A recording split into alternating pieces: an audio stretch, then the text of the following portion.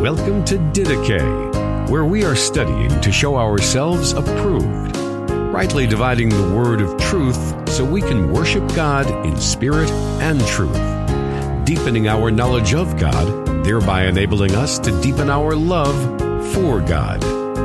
Here is your host, Justin Peters. Hello, dear ones. My name is Justin Peters. I hope that you and your family are doing well today. I want to thank you very much for watching this video, and this is a follow-up video of sorts, I suppose, to the previous video that I posted entitled Romans 13 and Pastor James Coates. By now, all of you know that James Coates, the pastor of Grace Life Church in Edmonton, Alberta, Canada, has been arrested simply for holding church, opening up his church and worshiping God and fellowshipping with the saints and bearing one another's burdens. And for this, he has been arrested. And as I record this right now, he is sitting in a prison cell. And in God's kind providence, I was able to make contact with James' wife, Erin, and I asked her if she would be willing to come on to my YouTube channel here, do an interview, because I would really like you to hear from her. I saw an interview that Erin did with a Canadian reporter, and my wife, Kathy, and I watched that, and we're just so impressed by her maturity and the depth of understanding that she has and the issues at stake here. And so I really wanted to let you hear from her. And so for the next, I don't have it in front of me, but 45-50 minutes or so, you will hear from Erin. Your heart undoubtedly will break, but I think you will also be encouraged in the gospel in listening to Erin as well. So, I'm going to play this interview, and that you might notice that this is a very long video, and that's because I am posting again Pastor James Coates' sermon from Romans 13 that he preached on February 14th. This was 2 days before he was arrested. And then also, I've also included a sermon that was preached at his church February 21st. It was preached by his associate pastor there, pastor and elder, Jacob Spence, and he preaches a wonderful message from Philippians chapter 1. And so I want you to hear from Erin, and I also want you to hear her sermon, her husband's sermon again, as well as the sermon that was preached on the very first Sunday that Pastor James spent in prison. Please pray for this precious family. Pray for this local body of believers, Grace Life Church in Edmonton, and pray that God in His kind providence would use this as a powerful testimony. He already is. I'm already hearing that churches all across Canada are opening up because of the witness of Grace Life in Edmonton. So pray that God would use this for the furtherance of His gospel as a powerful testimony to a watching world. Without any further delay, here's Erin.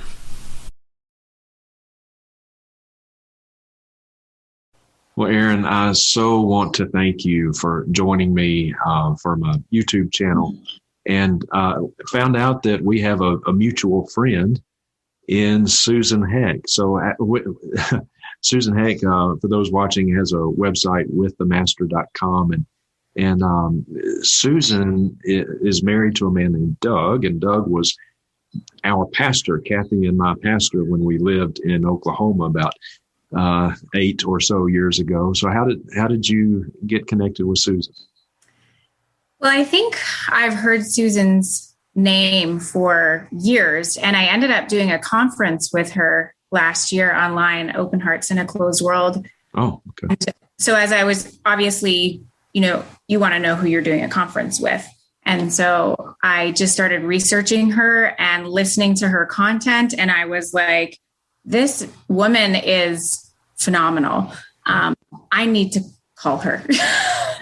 And we've been friends ever since. So she has just been a dear treasure to me. She is one of those women who just spurs me on to love Christ more. I mean, her conviction for memorizing scripture is just incredible. So as a teacher to our women, she just really models well for me what that should look like. So I always say to her, you have permission to say whatever you want in my life. If I've said something wrong, she's just a sweet friend. And so we meet every couple of weeks. Yeah. Well, good. Well, Susan is the one who connected us. I'm so grateful that she did. And, I want to thank you for your time here. And so I think everyone pretty much now knows kind of at least the gist of what has been going on with your husband, James, and his arrest. Of course, all of this started for all of us about a year or so ago when COVID started becoming a big news issue, and people began to be really worried about it. And in the spring, just about all, maybe not all, but vast majority of the churches shut down before we really realized how serious this was going to be. But then beginning in June, Grace Life Church opened back up, right? Can you just give us a bird's eye view, Erin, of how you got from opening back up in June to where you are now? Yeah, sure. So we opened back up, obviously, because there was so much conflicting information out there from a medical standpoint. And we know people within the medical community that were giving us different ways of looking at the virus. And so we opened back up just because it hit our church very hard. When you have a true Acts 2 church that is so involved in one another's lives and loves one another the way our church does, to separate us the way that they did was very hurtful to our church. It was almost like a mourning, just the messages you would get and the songs that were being sent, like people were really feeling the weight of being separated. And so leadership just really looked at that and thought, okay, we have to open, like, what is obedience demand of us in opening back up when the information is starting to roll out. And so we've kind of always had restrictions on the church. I think in the summer, it was about 30% capacity.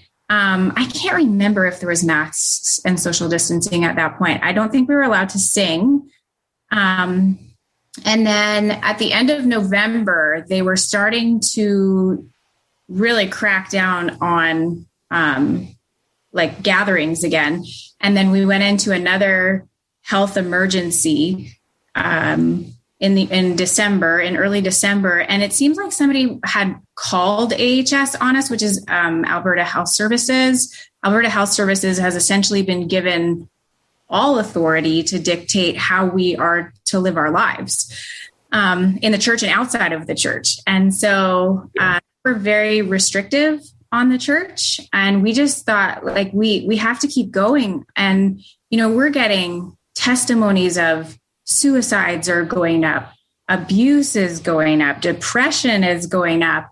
I actually had taught on 1 Thessalonians 4:1-8 there. And I just did some research on what were the effects of the pandemic in regards to like pornography and children and women. It was skyrocketing during the pandemic. And so you're watching all of these things happening, and it's so heartbreaking. And so our guys just kept going. And so AHS started paying us visits and with the RCMP. And then about, I think it was... What's the, for us down in the States, what's RCMP? RCMP is Royal Mounted Canadian Police. Okay. So they would be not quite our city police, but they would be different districts.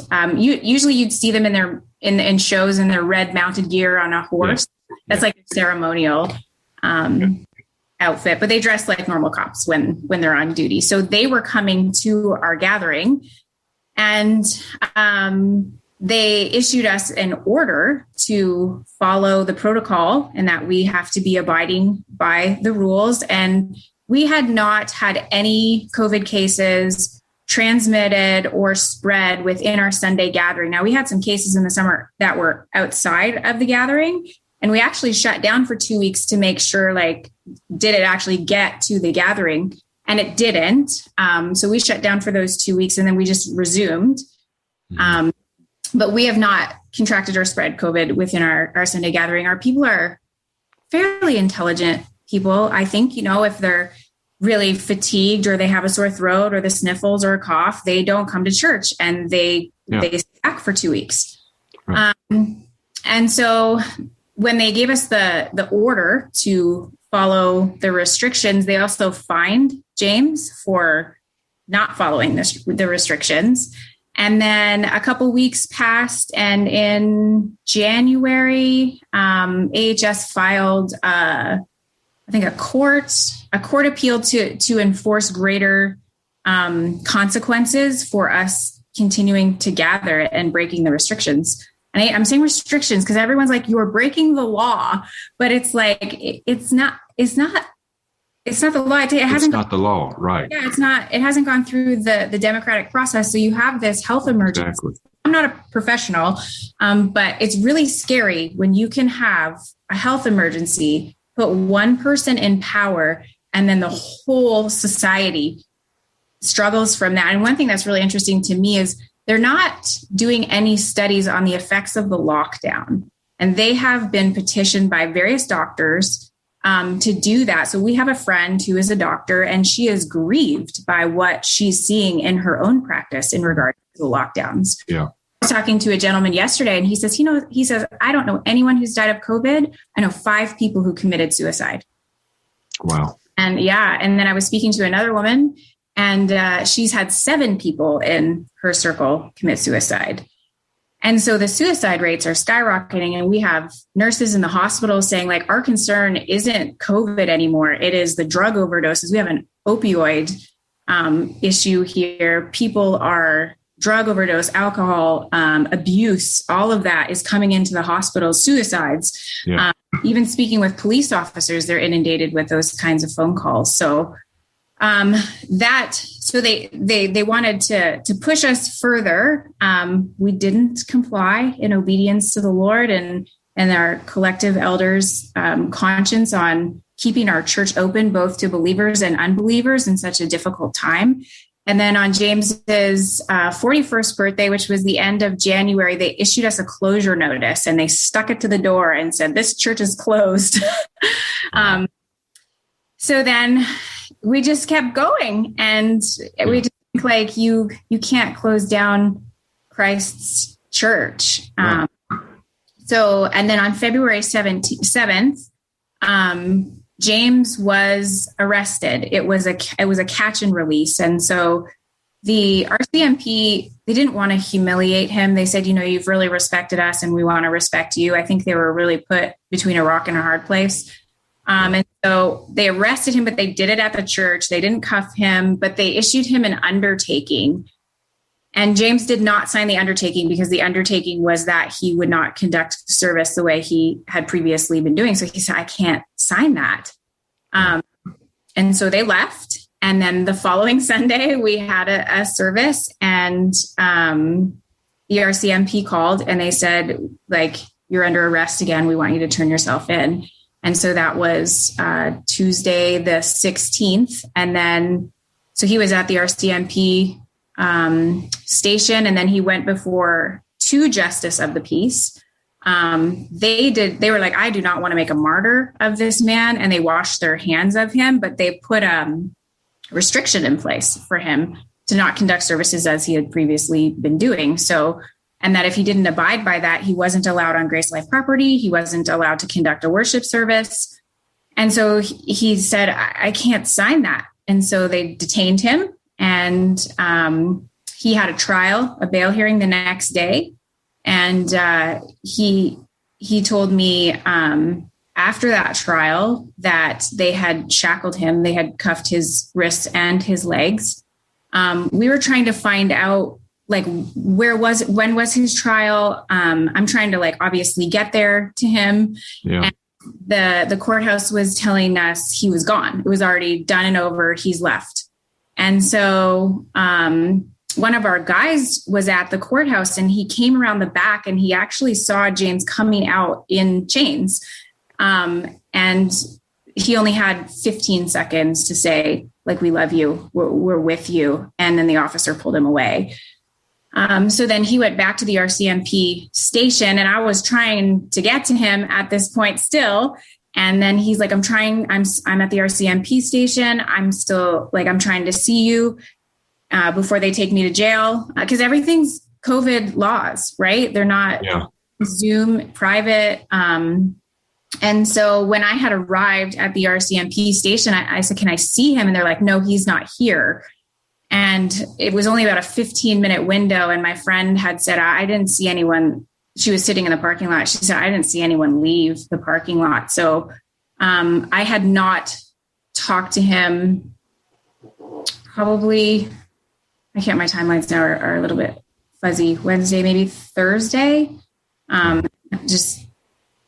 It was crazy. So we didn't even know if he was actually at the jail, like what had happened. And so his lawyer was able to get a hold of him and talk to him and tell me, no, he's there.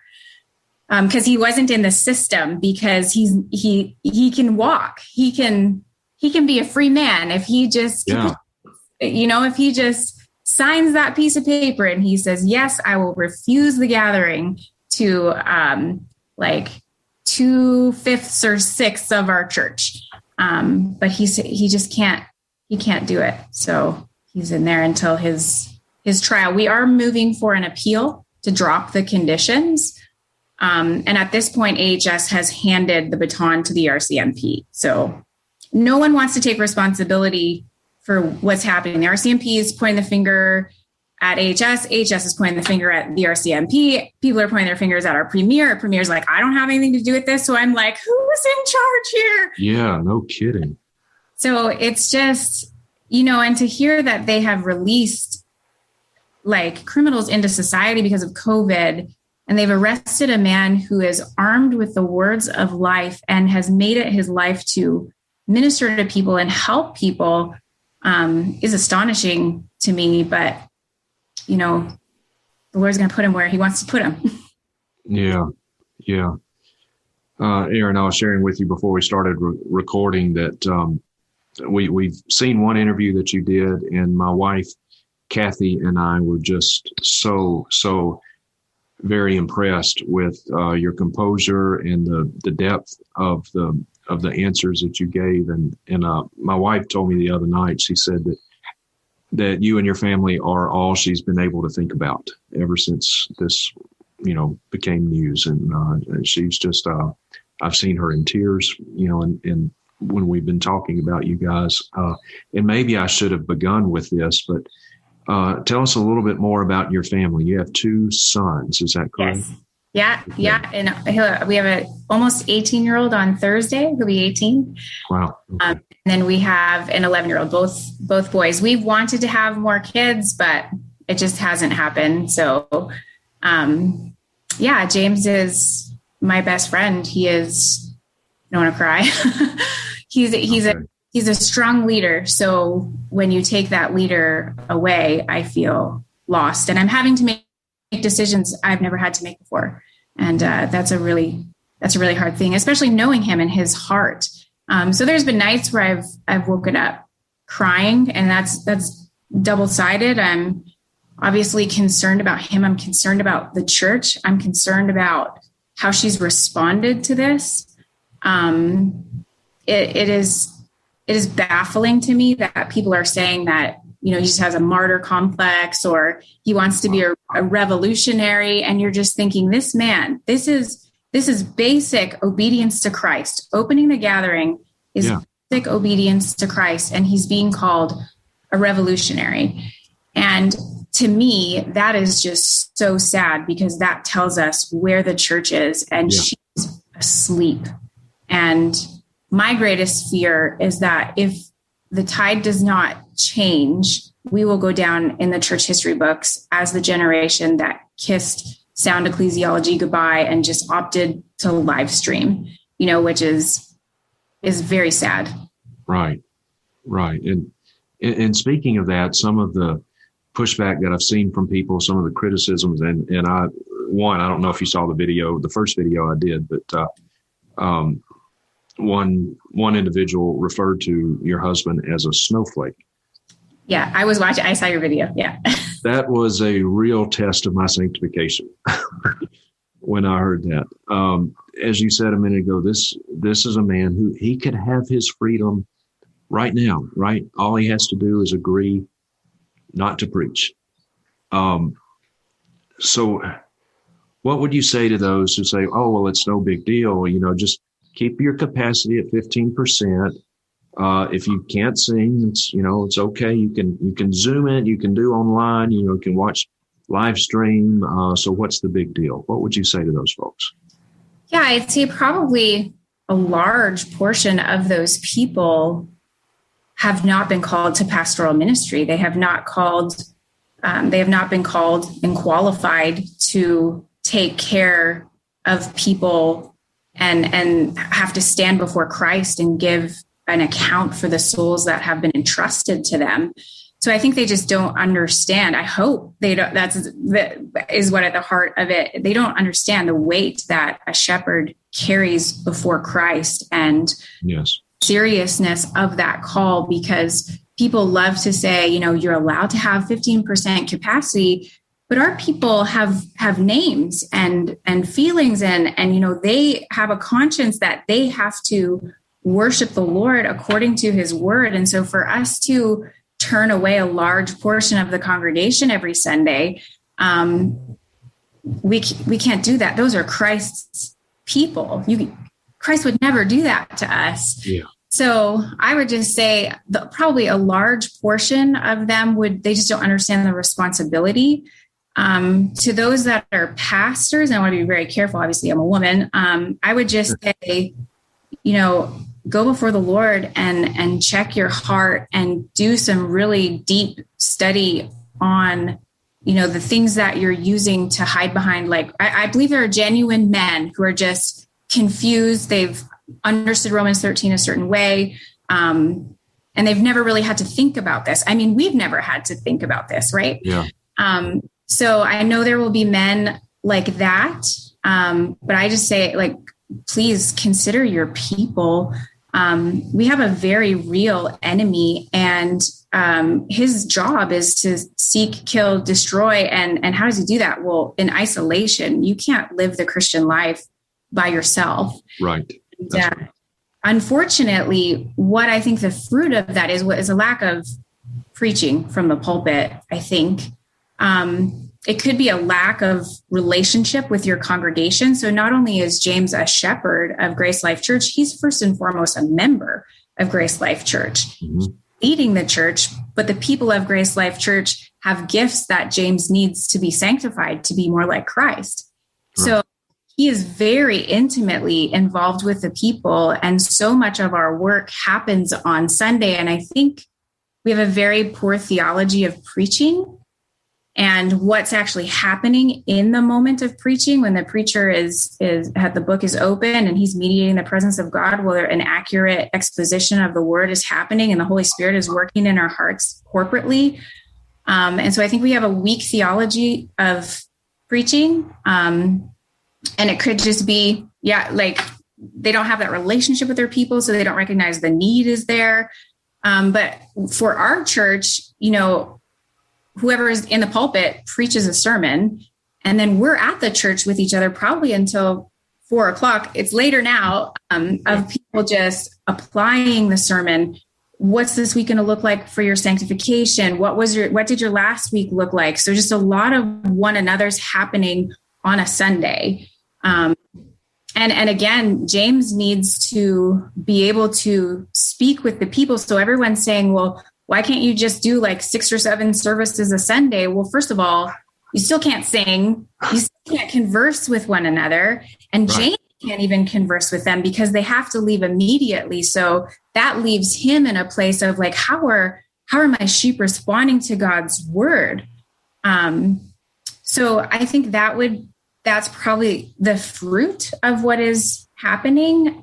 So I would just ask those men to consider before the Lord the people who have been entrusted to them, and to not leave them for food for the enemy, because when you fall asleep or you become lukewarm, unfortunately, you don't know that that's happening to you. And we had a testimony of a young lady come into our church, and she hadn't been in the gathering for 11 months.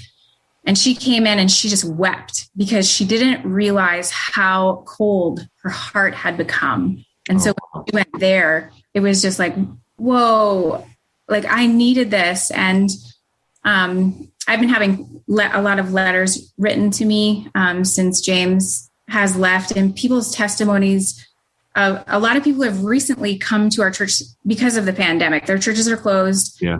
And their testimony is, we didn't even know how hungry we were. We didn't even know how anemic we were. One young guy, this brought me to tears. He said, Pastor James, keeping the church open saved my life, because the sin in his life was so aggressive, and the gathering for him, where he sees all of these people who are sinners but striving for holiness, he looked at that every Sunday, and that helped him not be consumed by his sin. So all of these stories are coming in, and you're just like, this is so sad. And stories of people, their churches are shut down and they're alone. Yeah. And the implications of that for somebody's sanctification, because if they're not making progress in sanctification, they're not glorifying God to the fullest. Yeah. So we have stories like that rolling in, and that's a huge encouragement. So I think that's what's happening. And Zoom makes sheep hungry, yeah. skinny, right. Right. So I've had vertigo a couple of weeks back, and I actually had to live stream our service because I was so dizzy I couldn't walk. And I didn't feel at all like I was a part of the body. I was just a spectator watching what was happening on the TV. I couldn't hear voices. I couldn't hear pages turning. Even to keep your focus on the TV is really difficult. Yeah. It's not as engaging as when you're there. So it's different. It's not the same. And I think why people say, or are so quick to say, why don't you just live stream? To me, that's just so sad, because they've probably never experienced true biblical exposition. And that's really heartbreaking. Yeah.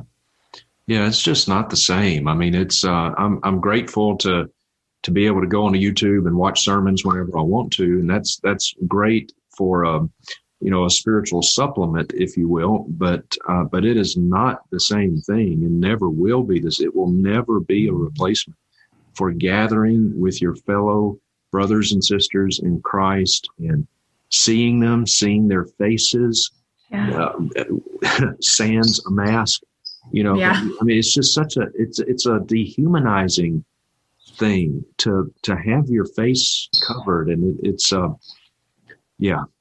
So there's just no replacement. There's a reason that Christ commands us to gather. Yeah. And I'm so appreciative for what y'all are doing. And, Romans 8:28, God works all things together for the good. It does not mean that all things are good. And what has happened to your husband is not in and of itself good. But I tell you, Aaron, I really believe that there's going to be a lot of good fruit born from this. Yeah. So did I answer your question? Did you ask me how do I handle people saying things? Sometimes I ramble. Well, I guess I did in a way. Has it how discouraging has it been to see that some people are basically, they're saying that James brought this on himself, and has it been a discouragement to you, or to you and the boys? Or?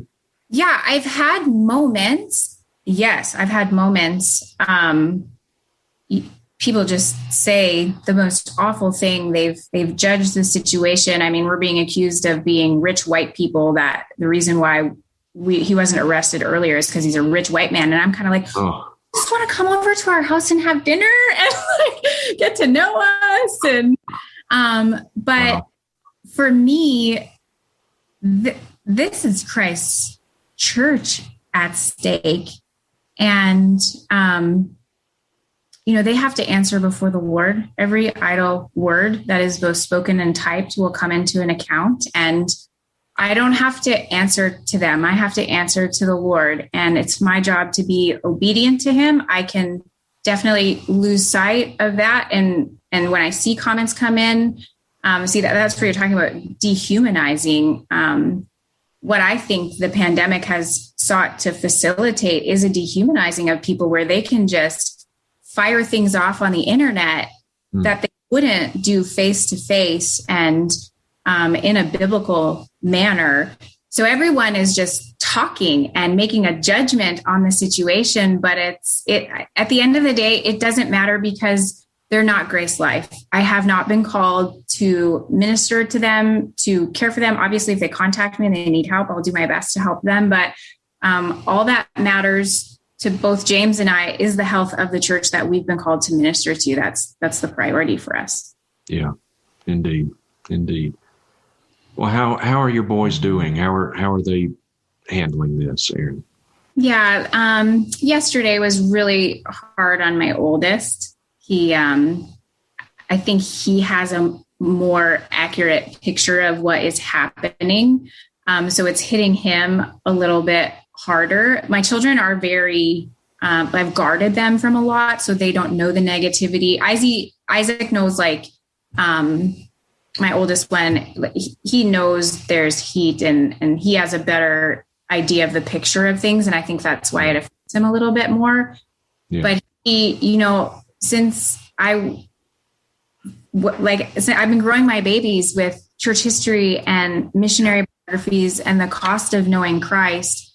And this is hard. And this is probably the hardest thing, or maybe it's not the hardest thing. Maybe this is just the beginning of what's happening in our world, but that he knows that God is doing this for his glory and that he needs to be refined. My youngest, though, because he's more sheltered from the situation, he has moments where he misses his dad, obviously. And there has been tears. But he just doesn't know all of the other stuff that's flying around. So, and he shouldn't have to carry that burden at this point.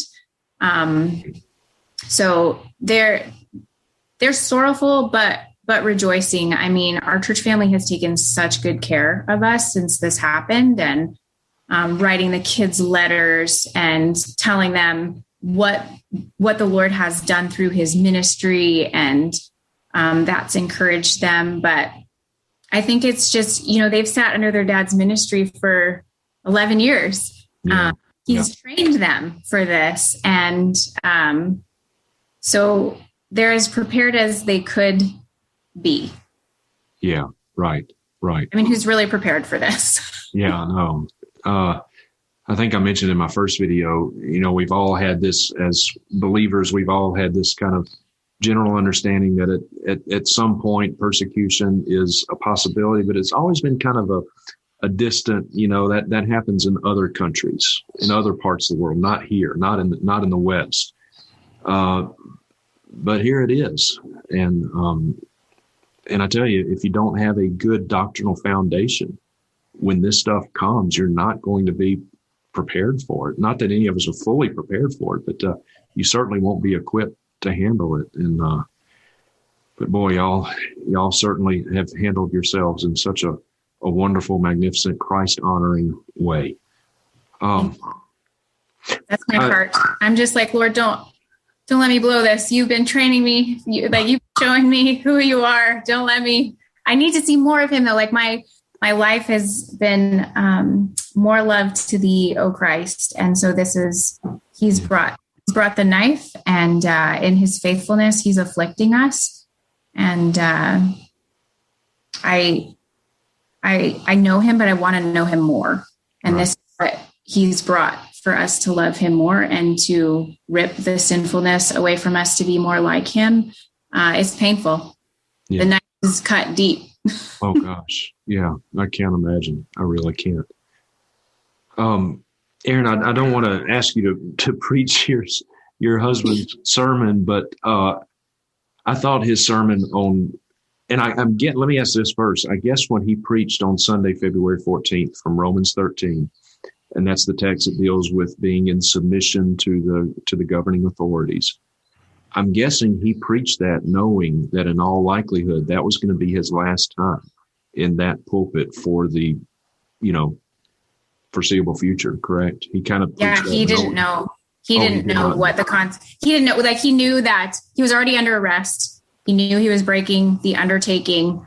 He knew that arrest in jail was very real, but we just didn't know. Didn't know one way or the other. Sure. But it was definitely, he knew. Every Sunday he preached, I think he was thinking, is this my last sermon? So Yeah. Okay. And so what would you say to those who say the governing authorities were commanded to be in submission to them, and the governing authorities have told us that we've got to limit our church gatherings to 15%. We've got to do this, got to do that. So by going against that, you're going against what God says in Romans 13. For those who have not yet heard James' sermon, what would be your kind of bird's eye view of what has James said about that? Yeah, I think, he goes back to the garden and just the role that God has given us as human beings created in his image to have dominion over the earth. And he's given us certain mandates. And the government's responsibility is to give us freedom to do the things that God has called us to do, because so many people want to say, like, the government is right. But so much of what they're saying goes against God's word, not only in worship, but you have people who can't work. Well, God's word says, if you don't work, you don't eat.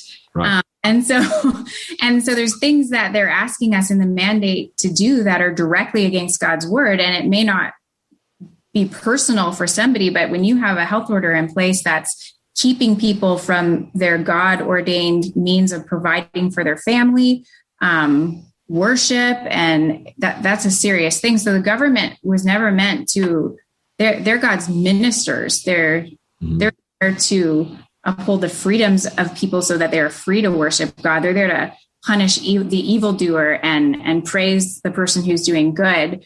So when you have a government that's reaching into the church, they are not upholding their role as lesser magistrates. And there is a point in which people have to say, like, it's time to disobey the government. Right. And it's unfortunate that they haven't drawn the line. And the reason why they haven't drawn the line is various reasons, whether it's fear, whether it's just a misunderstanding of Romans 13. But again, I think it just comes back to a low view of the gathering, which is unfortunate. So I would say just listen to James's sermon, because he does so much better than I would, just laying it out that there is a limit to government and that they're to uphold what God has told them to uphold, which is not what they're doing. So, yeah. In fact, just in listening to you, I think what I'm going to do, I'm going to put James' sermon at the end of this video as well, just so more people can be exposed to it. But yeah, you're exactly right. And the government is overstepping. All authority is delegated, right? I mean, it all has its origin in God, and God delegates authority. And when a person or an entity oversteps that delegated authority, then they've gone against the very one who gave them that authority in the first place. And the government doesn't have jurisdiction in the church. Right. That's one of the key things I appreciated about his sermon. Well, Aaron, tell me this. We're recording this on February 22nd, Monday. So y'all had church yesterday, from what I saw, and from everything I've read, it was to capacity, and you even had 100 or so people sitting in their cars out in the parking lot that just couldn't get in because of the fire code, right? Yeah. I don't even think they were in their cars. We had tables outside with a speaker, and we had some of our guys going out to serve like tea and coffee and make sure those people who had come were being taken care of and they could hear the sermon.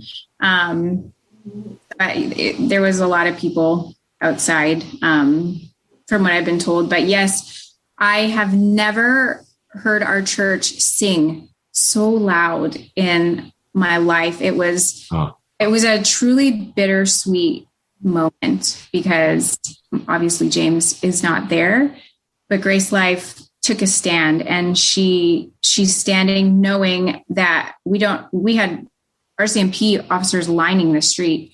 And they probably were doing that for our protection, but we don't know if we're going to be arrested. We don't know if if our Pastor Jake is going to be arrested. We don't know if we're all going to be fined. So we don't know what's happening. We're just going to worship the Lord because he's worthy. And then we're just going to take the consequences of that. So, just the Lord blessed it. The word went forth with power. He preached Philippians 1:27-30.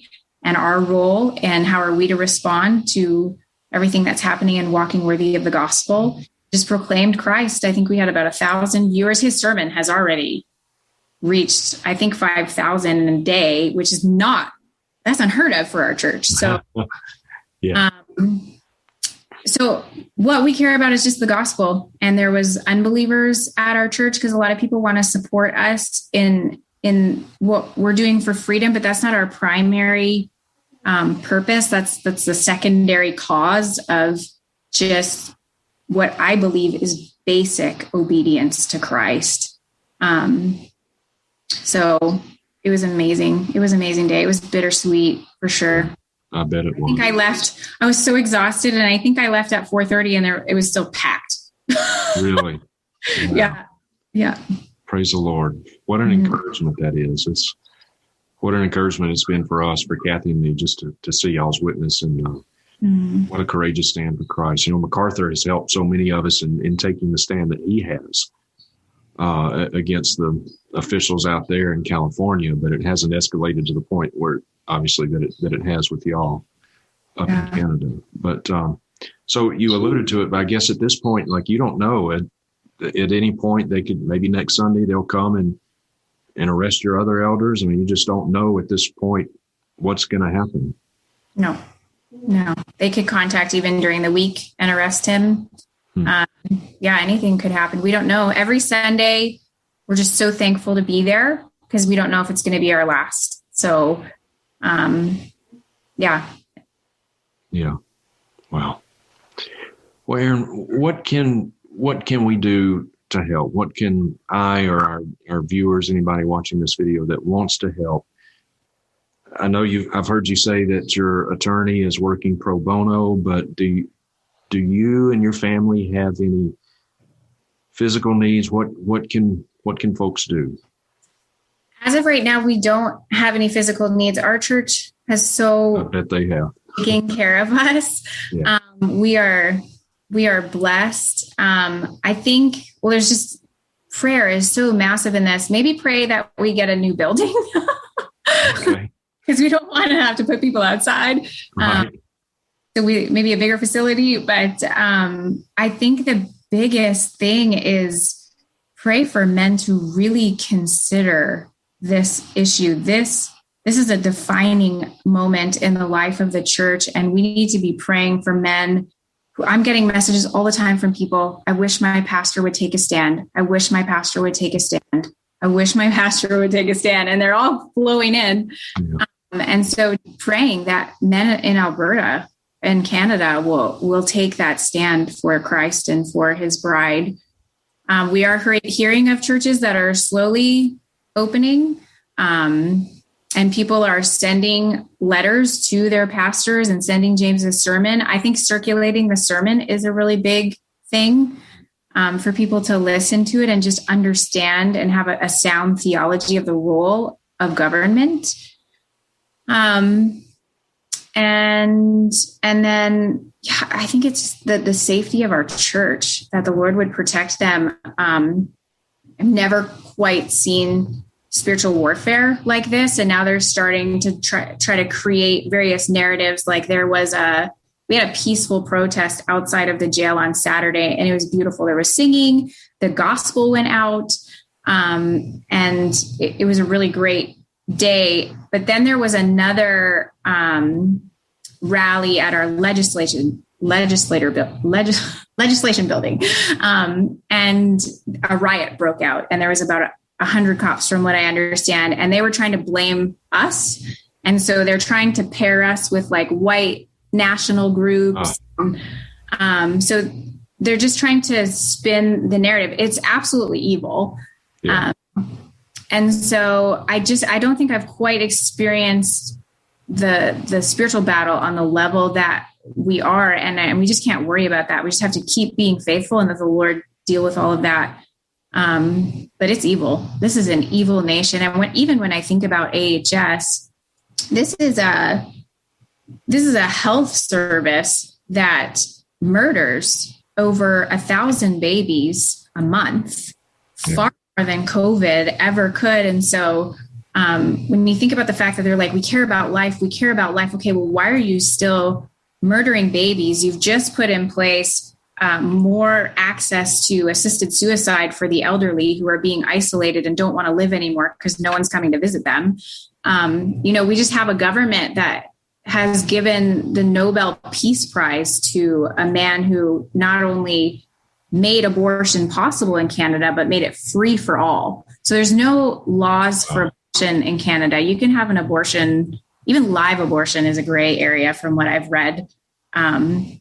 So it's dark. I think we knew Alberta was a spiritually dry place, but I think this has really shown us how dark this nation actually is and how corrupt it is. So, just pray for protection for our church. I think that's the biggest thing that people can do is just pray for us, pray that we would be a light, pray that the gospel would go forth, and then pray for other men to really consider opening their churches. Because, Canada is starting to say, well, there's new variants, and these variants are worse than the first one. And you're just going, well, is this going to last for how long?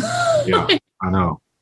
So I know exactly. I mean, yeah, we heard from Dr. Fauci, I think yesterday, that we may be having to wear masks through 2022. And I really think this has become far more of a control issue than it is we really care about your health and well-being issues. Yeah.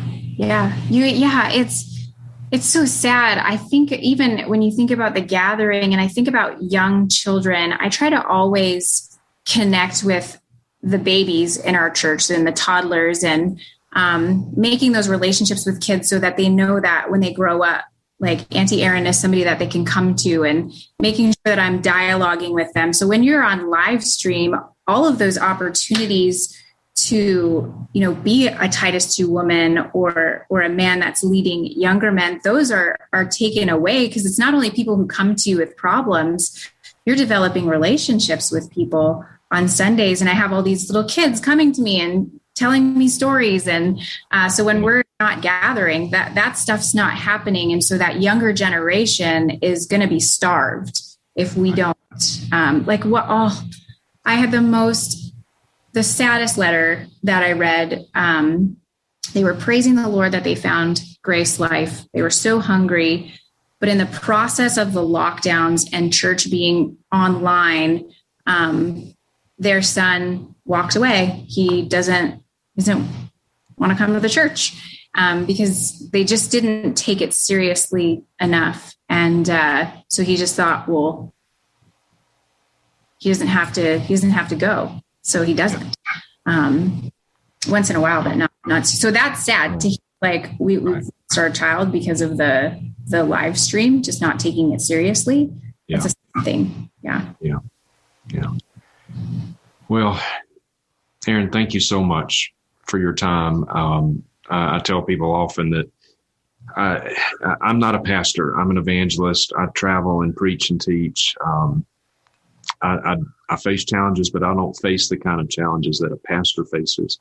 And I have so much appreciation and respect and love for all of our faithful shepherds out there who are laboring away, the vast majority of them in anonymity. Nobody knows about them, but they're doing the Lord's work. And I thank God. I truly thank God for the witness of your husband, James, and now the other elders there at the church are stepping up to the plate. I'm so grateful for them. Please know that we are praying for y'all. And I know that many, many others watching this video will be as well. Thank you. That means a lot. Yeah. May God bless y'all, Erin. Thank you. Yeah. Thank you. And thank you for your time with us. And any last parting thoughts that you'd like to leave us with? Just open your churches, worship, church. Sing your heart out. I love it. I love it. Okay. What is, as best you know, what is the next what are you waiting on legally? What's the next thing, the next step that you're hoping to, in relation to James? Wednesday, James they'll set his trial date. Our lawyer is pushing for the earliest date we can get, which is the first week of May, but the Crown is attempting to move it to mid-June. Wow. So, and then we're trying to get our appeal heard to drop his conditions, hopefully by the end of this week. So we hope that goes through. That's like the greatest thing that could happen is his appeal goes through, but I don't know. Besides the trial, he could be in there until mid-June. And then, depending on what the judge wants to do, there could be a sentence, or they could just end this all. I mean, the Crown at any point can drop the conditions. So, maybe another thing that you can do is, just write our government and say, what are you doing? Okay. And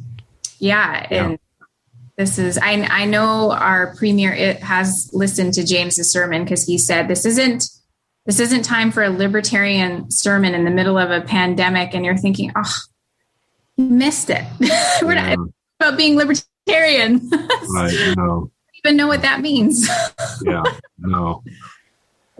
The God of this age has blinded the minds of them which believe not. It's yeah. Well, we will. I don't know how much weight a letter from an American carry with your. His name's Jason Kenney, correct? Jason Kenney, yeah. Premier. Yeah. Premier, okay, which is not the Prime Minister, but Premier of Alberta. Alberta, yeah. Okay, all right. And he's conservative. We voted for him. Really? Yes. Wow. Yeah. Thanks a lot. Okay.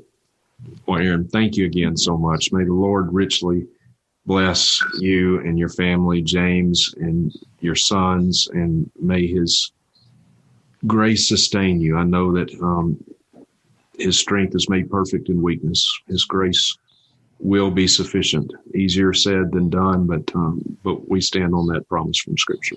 Yeah, for sure. Thanks, Justin. May God bless y'all. Thank you. You too. Okay. Are you going to end the recording, or do we? Yeah, let me. You edit? Yeah, let's see if we can pause, stop recording.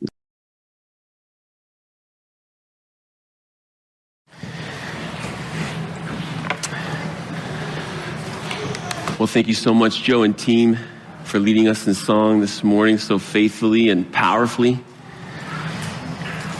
It is a rich joy and pleasure to bring to you the Word of God this morning. And obviously, we've been in John chapter 10, working through John's Gospel. And there's a portion at the end of John 10 that we still haven't yet covered. But as I anticipated this moment, I felt something else was needed, and I wasn't entirely sure what that was. But as the week progressed, it began to kind of crystallize, and here we are. And so we're going to be a little bit off the map today, not in John. And I've got a bit of an introduction here to kind of set the table a little bit.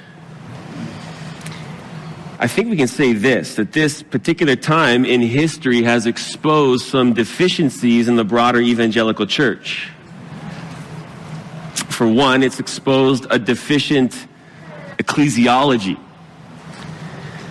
Ecclesiology is the study of the doctrines of the church and encompasses everything from what the church is to the essential elements of worship.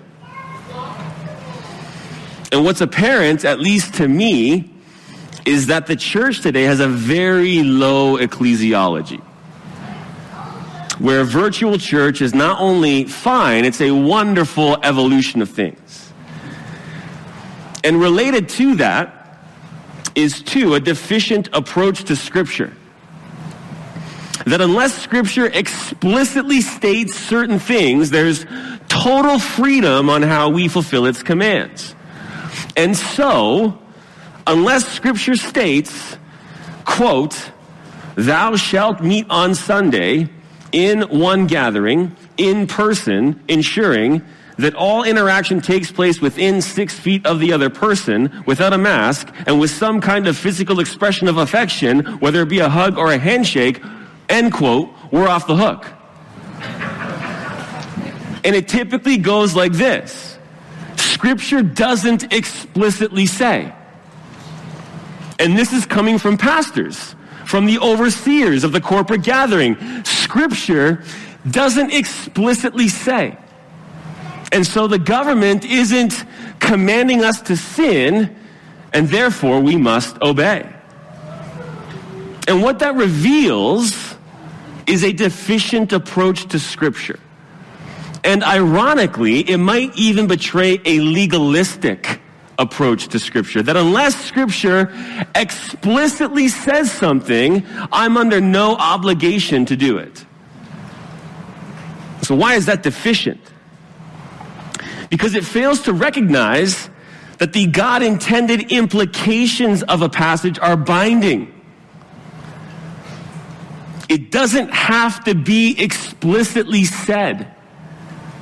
As students of Scripture, we're under obligation to heed its implications, and that requires a much more careful and thoughtful reading of Scripture. You see, it's too much to ask that Scripture would speak explicitly to our current situation. Now, it does speak to our current situation, both implicitly and explicitly.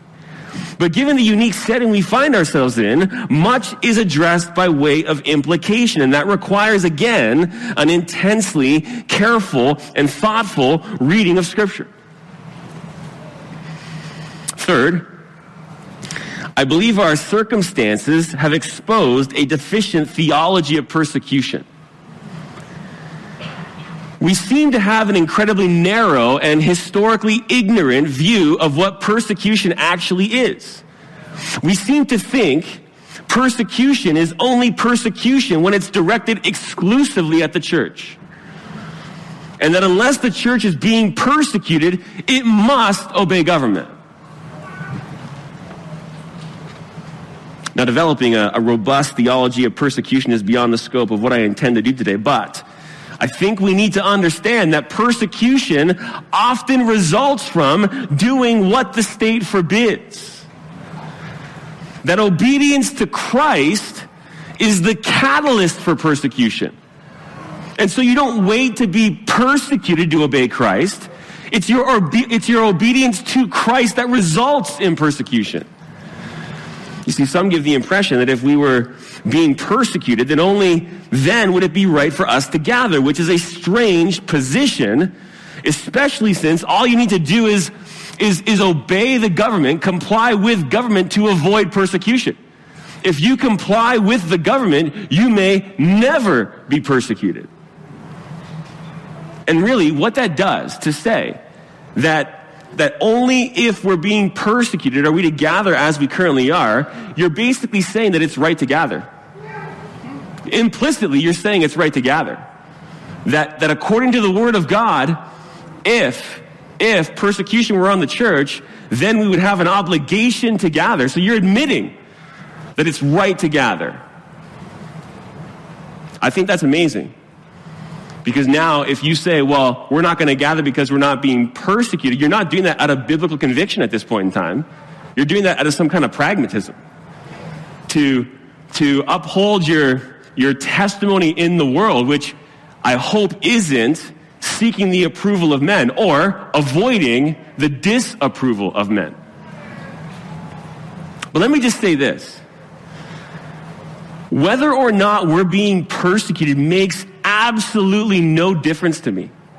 I don't think that I could care any less about whether or not this meets the definition of persecution. That doesn't even factor into the equation for me. That's not the basis upon which I'm doing anything. I'm doing what I'm doing in obedience to Christ. I am quite content to let the Lord Jesus Christ himself decide whether or not this is persecution.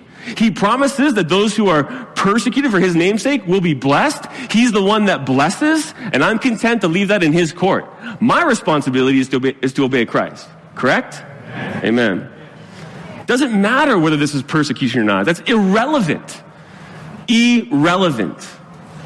doesn't even factor into the equation. And connected to this deficient theology of persecution, I believe, is a deficient knowledge of history, both church and secular. We are awful historians, myself included. And that makes us incredibly susceptible to deception, both theological and political. Why do you think they want to rewrite history? Why do you think they want to change the curriculum in schools? To make us stupid, to make us more gullible, that we'll fail to see what's really happening, fail to be able to see what's really taking place in this day. And so we need to become better historians. You as a congregation need to get into history. You need to start reading history, one book at a time, exposing yourself to what has taken place centuries past, to equip yourself for the present. But the deficiency that I want to address today relates to the role of government. The historical time we're in has revealed both a deficient and inaccurate theology of government. And it's deficient for at least two reasons. One, we've simply had it so good for so long. We've simply had it so good for so long, and therefore haven't had to think deeply about this aspect of theology. It's a muscle we just simply haven't worked. And two, as I've already said, we're ignorant of historical theology, because theologians of the past thought deeply about these things, and we haven't significantly enough and sufficiently enough exposed ourselves to their writings. And so to begin a conversation today that seeks to address this deficiency, I want to turn to Romans 13. Only, I want to look at it from a different vantage point. You see, instead of focusing primarily on our response to government, I want to focus on the government's God-given duty. What is the God-ordained role of government? And can we even ask that question? And so there's a sense in which this sermon is addressed to the government. The government needs to be informed of its God-ordained purpose. And if we, the church, don't inform them, who will? We are the pillar and support of the truth. We are the priests of God to mediate his word to this earth, this world. And therefore, we have a responsibility of informing the government of their God-given duty. And so we'll certainly touch on aspects of our response to government, but the main goal is to highlight the God-ordained role of government. And so, if you would, open your Bible to Romans 13 if you haven't already, and let's go ahead and read verses 1 to 7. We're going to be only looking at verses 1 to 4, but let's read verses 1 to 7. Every person is to be in subjection to the governing authorities, for there is no authority except from God, and those which exist are established by him. Therefore, whoever resists authority has opposed the ordinance of God, and they who have opposed will receive condemnation upon themselves. For rulers are not a cause of fear for good behavior, but for evil. Do you want to have no fear of authority? Do what is good, and you will have praise from the same. For it is a minister of God to you for good.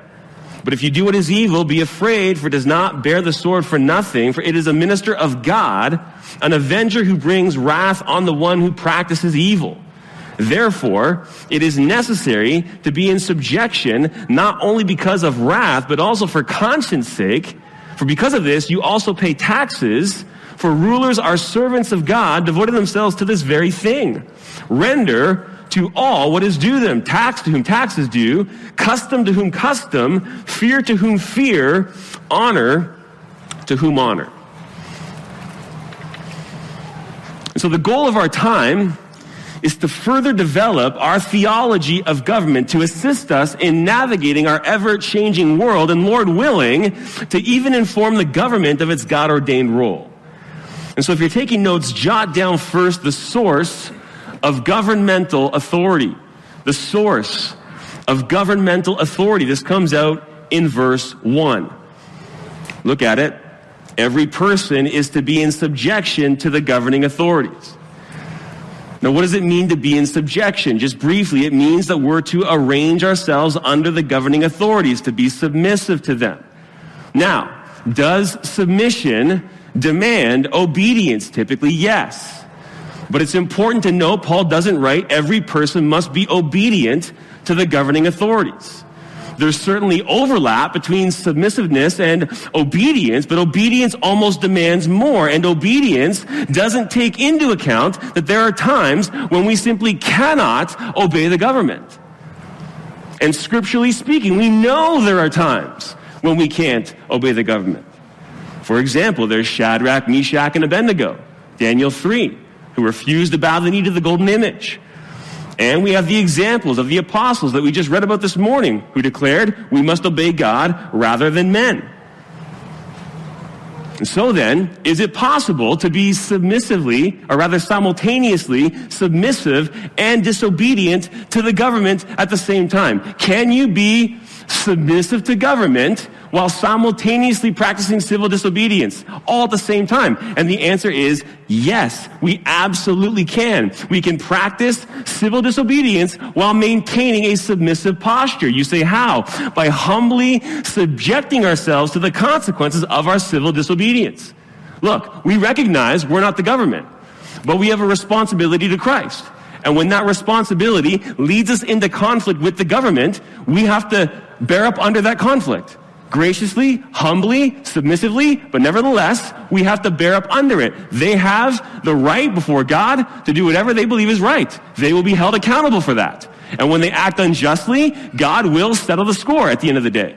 But nevertheless, we can absolutely practice civil disobedience while maintaining a submissive posture.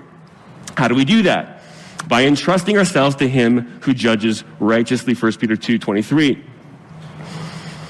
And it's important to note that practicing civil disobedience in one area doesn't mean practicing civil disobedience in every area. And so it's only at a particular point that civil disobedience would need to be practiced. And so how do we decide when civil disobedience is necessary? How do we decide when civil disobedience is necessary? Well, let me give you 3 categories. These are helpful. 1, when the government forbids what God commands. When the government forbids what God commands. For example, forbidding the preaching of His word. Can't comply with that. 2, when the government commands what God forbids. When the government commands what God forbids. For example, commanding worship of a golden image. Can't comply with that. And 3, when the government commands what isn't theirs to command. Critical. When the government commands what isn't theirs to command. For example, the terms of worship for a local church. Can't comply with that. Not their jurisdiction. They have no jurisdiction at this juncture. And so we cannot comply with that. 3 categories that call for civil disobedience. But all of that, of course, is geared toward our response to the government. And we want to home in on the God-ordained role of government. And so we're going to do that in the next part of verse 1, where the reason for being subject to the governing authorities is given. Look at it, next part of verse 1. For there is no authority except from God, and those which exist are established by God. So the reason we're to be subject to the governing authorities is because all authority is from God. That means all authority originates with God, which means all authority is delegated authority. And that means the governing authorities are accountable to who? To God. In other words, the governing authorities have a stewardship from God for which they will be judged. They are not autonomous. They are not sovereign. They are servants of God, verse 5. Deacons of God. And servants are always accountable to their masters. And so what must they do to faithfully discharge their duty? They must govern by the standard by which they will be judged. They must govern by the standard by which they will be judged, which is what? The Word of God. They're going to be judged by the Word of God. They're accountable to God, and therefore they must govern in accord with the Word of God. Now, how many governments actually know they're accountable to God? Do you think our government knows it's accountable to God? Not likely. And if it does, it is suppressing the truth in unrighteousness, Romans 1:18. And whose role is it to inform them? I've already said it. Whose role is it to inform the government of its God-given responsibility or to call them to repentance? It's the church. Why? Because we've been entrusted with the revelation that spells all this out. In fact, if the church refuses to fulfill this role and function, then it's walking in negligence. A negligence that's incredibly unloving. Why? Because those who are walking in governmental misconduct are actually storing up wrath for themselves for the day of judgment by not informing the government of its God-ordained role and not pointing out when the government is out of step with that role, and by not pointing out that they are actually governing unjustly, we are not loving the government. These are individuals, human beings, who are accountable to God, who need to be confronted with their sin in order to realize they need to be reconciled to God through the Son, Jesus Christ. You see, complying with unbiblical and unjust government laws is neither faithful nor loving. Affirming the government has an authority it doesn't actually have is neither faithful nor loving. It doesn't demonstrate true love for those in authority. It doesn't demonstrate true love for our neighbor. It doesn't demonstrate true love for the church. It doesn't demonstrate true love primarily for the Lord Jesus Christ. The church of all institutions has this obligation to call the government to its God-ordained duty. Now, how do we do that? And this is where things get a little more difficult, because there are many benign ways to call government to its duty. You can write your MLA. You can write your premier. Maybe a little less benign, you can do an open letter that gets some visibility. And there are more confrontational ways. For example, you can take them to court and enter into a legal dispute with them. But you can also do what we're doing. By meeting, we're testifying the government has no jurisdiction here, not with regard to our worship. And so by simply being open and by garnering the attention we have, which is not our choice, but it has come, we're showing the government they've overstepped their authority, regardless of whether their excuse is a so-called pandemic or not. And so by obeying Christ in this way, the government is being forced to consider what their authority actually is. And it's facilitating opportunities like this to testify against it. Now, it's important to understand that as we look at what we're doing as a local church, it's obedience to Christ that's driving this. It's theology that's driving this. It's ecclesiology that's driving this. Jesus is the head of the church. He is the supreme authority over the church, and he governs his church by his word. And our responsibility is to ensure that his word governs the church. But by doing what we're doing, we are also loving our neighbor. And that too obeys Christ. And in addition, we are loving our government because we are testifying that it's out of step with its God-given role. And that too is obedience to Christ. You see, what this season really does, and I think you'll see this as we keep going this morning, is it broadens the picture. You want to compartmentalize spiritual life and what it means to follow Christ and pull that back out of the public place, the public sphere, and live your personal walk with Jesus Christ all by yourself. You can't do that and be faithful. This is our Father's world. We're here as salt and light. We're his representatives on the earth. Just for the record, by the way, the media continues to talk about faith leaders. I haven't got the foggiest idea what a faith leader is. Please, I am not a faith leader. I am an ambassador of the Lord Jesus Christ. I am a herald of the King of Kings.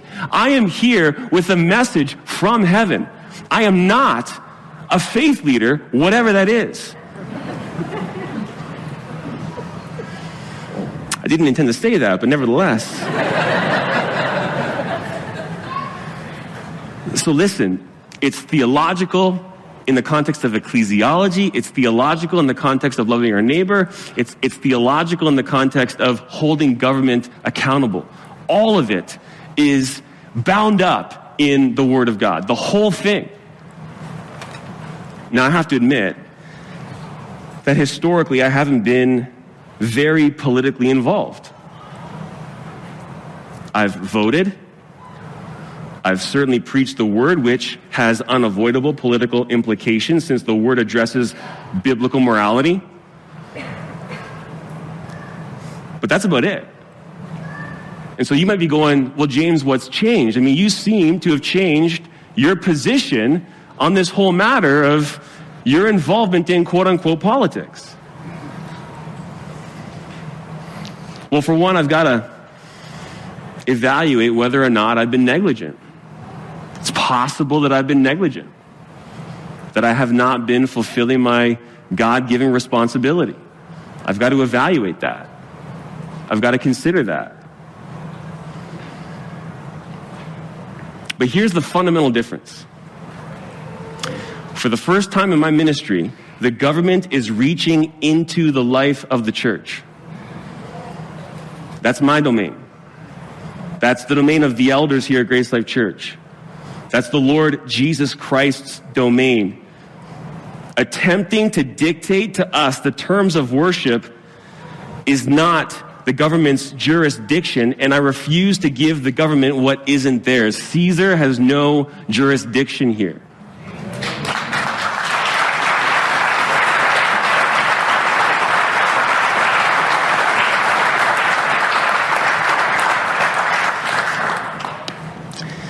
So by recognizing that God is the source of governmental authority, things begin to open up a bit.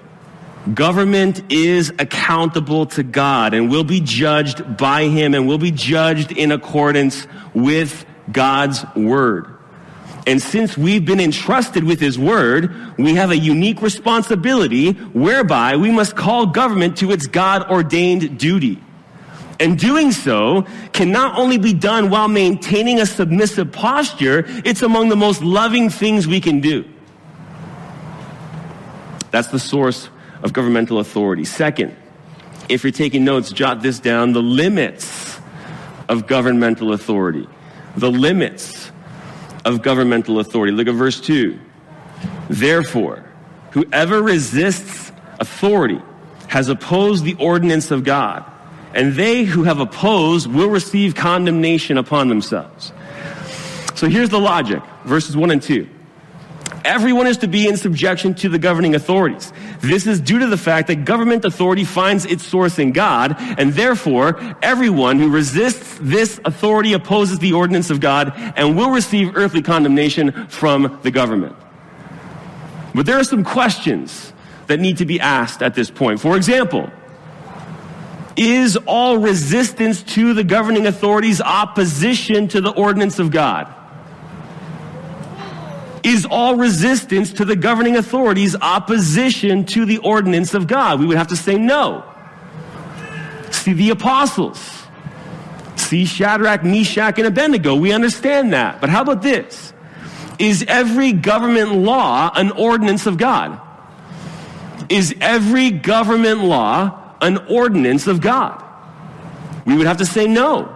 Otherwise, when government orders an evil, unjust law, God would be ordering evil. So no, when the government orders an unjust law, it is not an ordinance of God. God does not order unjust laws. Or in a similar way, this. Do all government laws come with the authority of God? Do all government laws come with the authority of God? Again, we would have to say what? No. Since their authority is delegated to them, their laws must be consistent with the law of God. Right? Or how about this? When the government says we can't meet, as we always have, does it come with the authority of God? When the government says we can't meet, as we always have, does it come with the authority of God? Are we opposing the ordinance of God? If you say we are, then you're essentially pitting God against God. That God is currently contradicting himself. And I realize at that point you might say, but this is a pandemic. So these are extenuating circumstances. And if you said that, you would be wrong on two fronts. One, it isn't a pandemic. And two, you have a deficient theology of government. You don't understand the role and function of government. And I want to see if I can address that. And this is going to dovetail with what we'll see next. And what we'll see next is the purpose of governmental authority. But the limits and purpose of government authority go hand in hand. The God-ordained purpose of something limits it.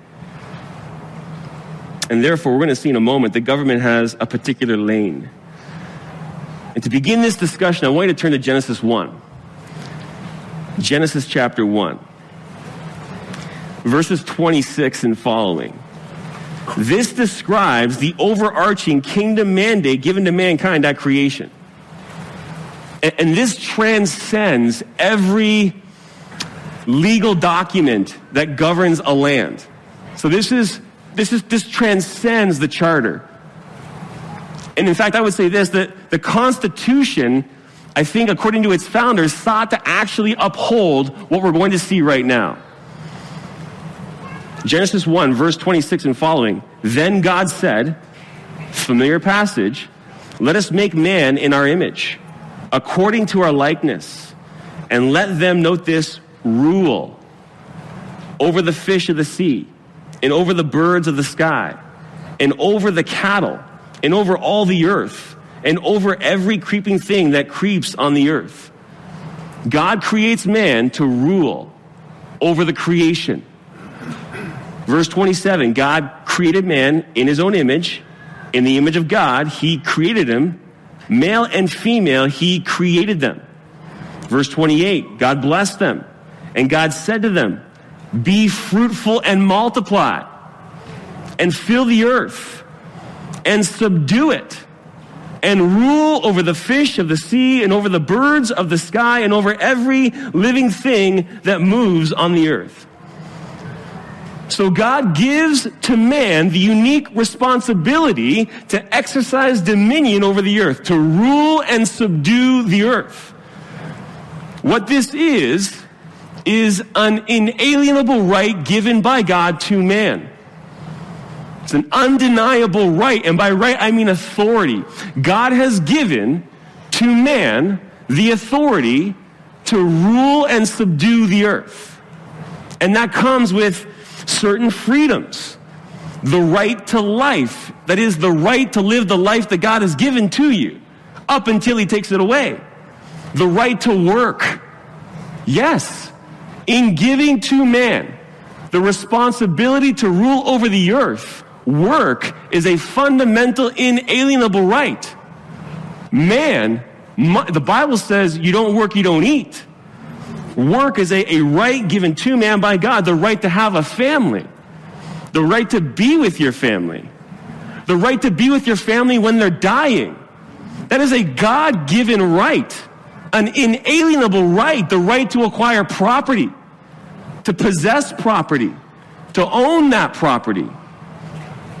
That's part of ruling and subduing the earth. It's part of exercising dominion over the earth. Now, to do that effectively, what is absolutely critical?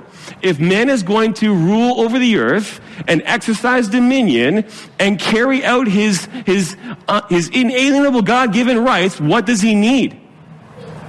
Especially in a fallen world. He needs government. Why? Government is in place to protect those inalienable rights. The purpose of government is to facilitate mankind exercising dominion over the earth. The government is fundamentally there to make sure that we can fulfill our mission to subdue the earth, to work, to worship,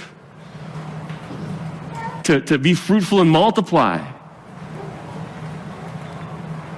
The government is a God-ordained institution put in place to ensure law and order and to protect these God-given rights or this God-given authority.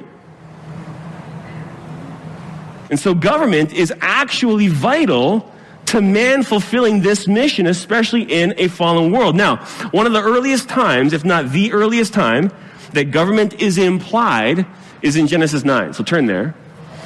And it's implied in relationship to murder. Genesis 9:6. The consequence for murder is put forth, and that implies government because someone would need to enforce the consequence for committing murder. Genesis 9:6. Whoever sheds man's blood by man, and we could assume by way of implication, government, his blood shall be shed. For in the image of God, he made man. So as clearly or as early as Genesis 9, we have by way of implication a clear reference to government. The death penalty is set forth in Genesis 9. Now, fundamentally, what is that protecting? If government is to institute, exercise, implement the death penalty against someone who commits murder, what does that protect? See, you might be thinking, well, it protects life. Well, it does, but not the one who was murdered. The one who was murdered is already dead. So it's not protecting them. But it does provide a law that is to prevent and restrain murder from taking place. And so it's not primarily protecting life. What's it protecting? Rights. The right to live. Another human being does not have the right to take the rights of another individual through murder. See, this is really critical. If you believe government has the responsibility to protect life, then you are like buttoning up a shirt with the wrong button, and you're going to get the whole thing wrong.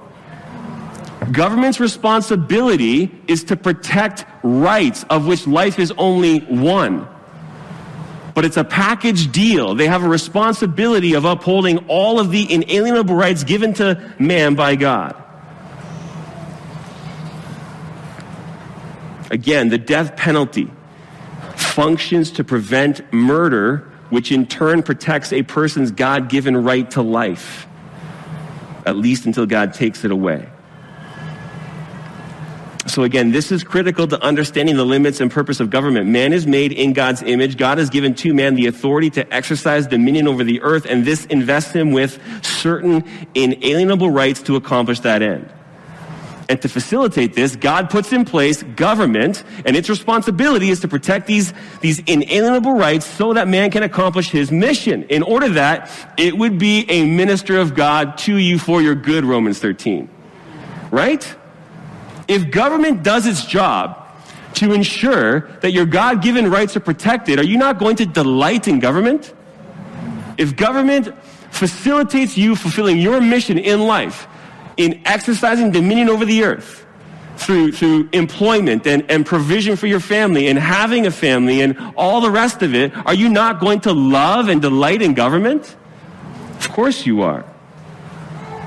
Government doesn't grant these rights. Instead, government is obligated by God to recognize these rights. Government does not impart these things. They're already ours by God. Government must recognize them. Now that sets clear limits on government authority. Because when government begins to get in the way of man accomplishing his God-given mission, it is no longer functioning as God intended. Instead of that, instead of functioning that way, it's failing to facilitate the kingdom mandate that we have and is oppressing it. And what that does is it sets the table for the purpose of government. And really to critique whether or not government lockdowns are consistent with the God-ordained role and function of government. So if you're taking notes, jot down third, the purpose of government. The purpose of government. Look at verse 3 of Romans 13, back in Romans 13 now. It says, therefore rulers are not a cause of fear for good behavior, but for evil. Do you want to have no fear of authority? Do what is good, and you will have praise from the same. For it is a minister of God to you for good. But if you do what is evil, be afraid.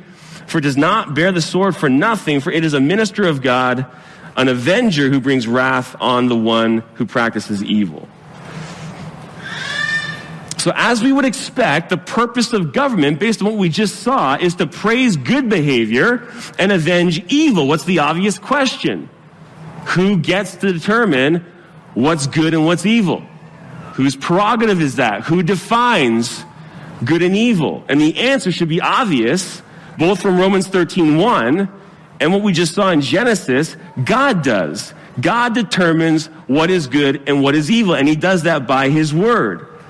You see, even if you take the Ten Commandments alone, the second half of the Ten Commandments, it's easy to see how they relate to the kingdom mandate. You shall not murder, which touches what? The right to life. You shall not commit adultery, which touches what? The right to family. You shall not bear false witness against your neighbor, which can expose them to liabilities and even death. You shall not steal, which protects a person's property and possessions. And that Paul has these things in mind is evident in verse 8 and following. Look at it. Owe nothing to anyone except to love one another. For he who loves his neighbor has fulfilled the law. For this, you shall not commit adultery, you shall not murder, you shall not steal, you shall not covet. And if there is any other commandment, it is summed up in this saying, you shall love your neighbor as yourself. As Paul is setting forth Romans 13 and the call to submit to government and even dealing with the issue of good and evil, he has the law of God in mind. And so good and evil aren't defined by the ever-evolving whims of culture. Good and evil are defined by God. And that reinforces the obligation of government to govern in accord with God's will.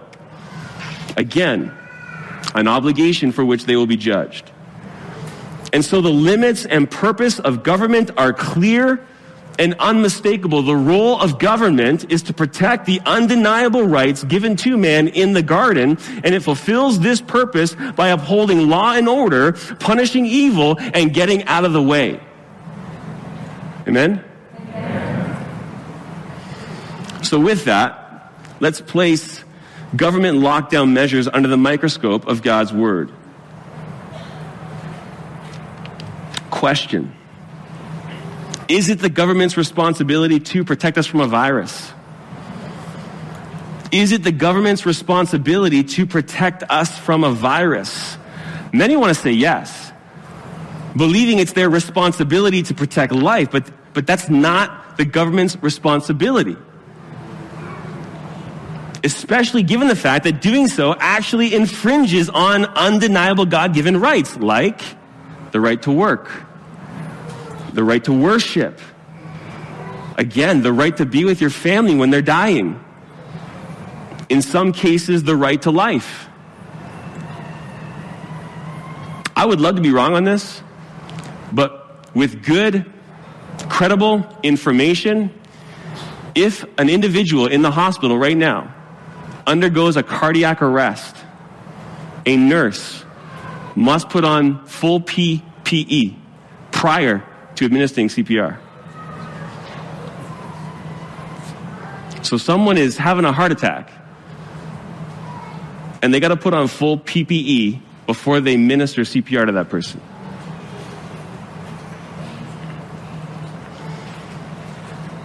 In some cases, the right to life. And you might think, but what about war? I mean, isn't the government to protect life in the context of war? And if it is, doesn't that make the protection of life fundamental to its responsibility? But even then, the government's responsibility in the context of war is to protect rights, of which life is one. War ought to take place to protect inalienable rights. See World War II, for example.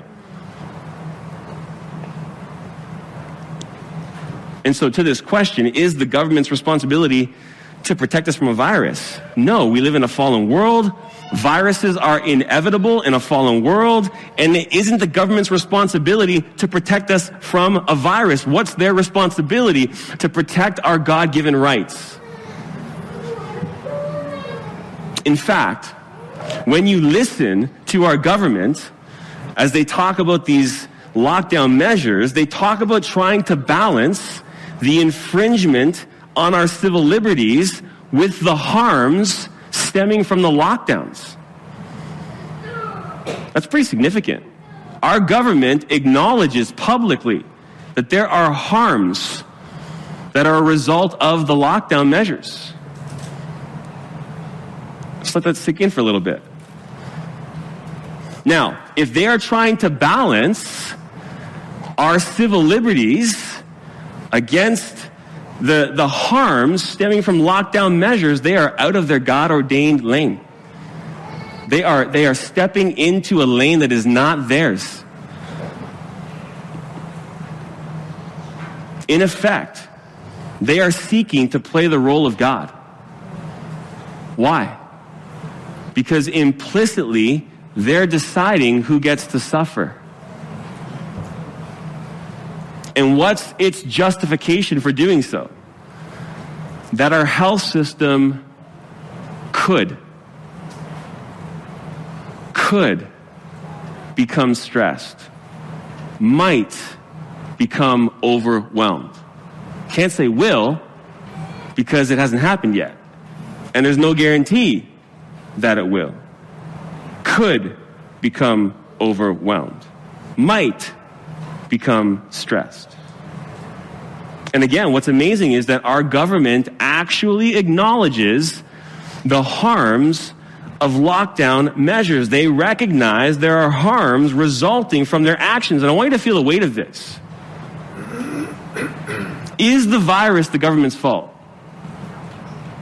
No, to our knowledge, our government has no responsibility, no culpability with regard to the presence of the virus. And so if someone should die from COVID-19, is the government culpable? No. We live in a fallen world. Viruses and death are inevitable. A virus is unleashed on the world. God is sovereign over that virus. The effects of that virus are not the government's responsibility. They do not have the responsibility to protect us from the virus. There's no culpability when someone dies from COVID-19. But what if someone dies as a result of government lockdown measures? Is there culpability then before God? I would say there is. Why? Because they're out of their God-ordained role. They're no longer functioning in accordance with their God-intended purpose. And therefore, the harms that result from their actions actually fall to them as their responsibility, where they're going to have to give an account for those harms to God. That's significant. We're just talking about Alberta right now. Broaden it to the whole world, where most of the governments of this world are in lockstep in the way they're handling this so-called pandemic. And so what should the government have done at the beginning?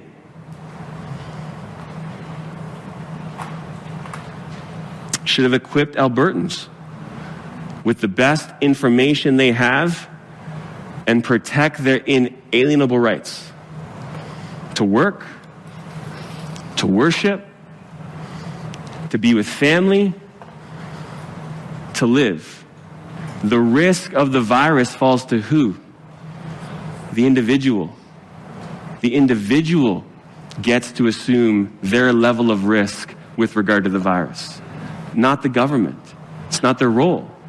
It's not their function. It's not why God put them there. You say, well, what if the healthcare system ended up actually being overwhelmed? Well, look, that's incredibly difficult. That is no doubt a crisis.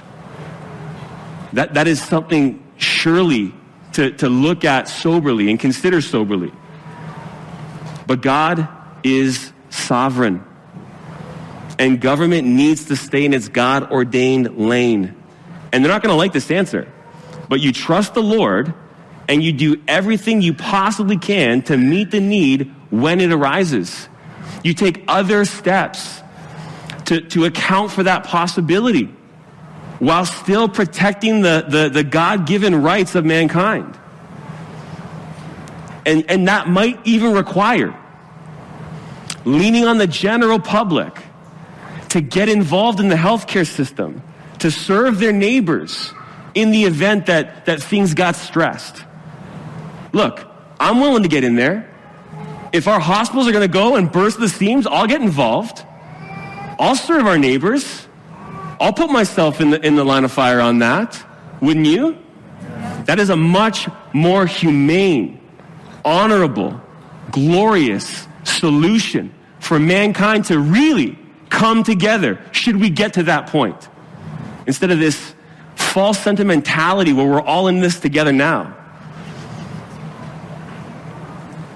Now let's say you're the premier.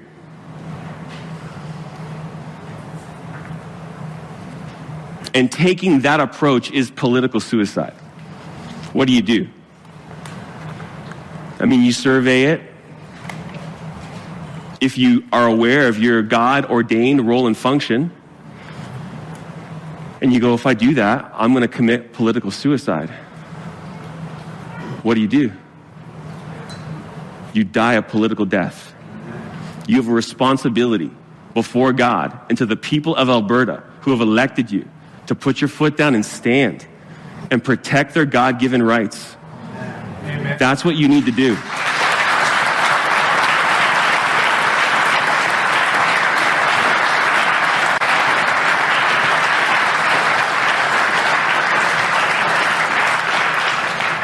Now, there are examples of this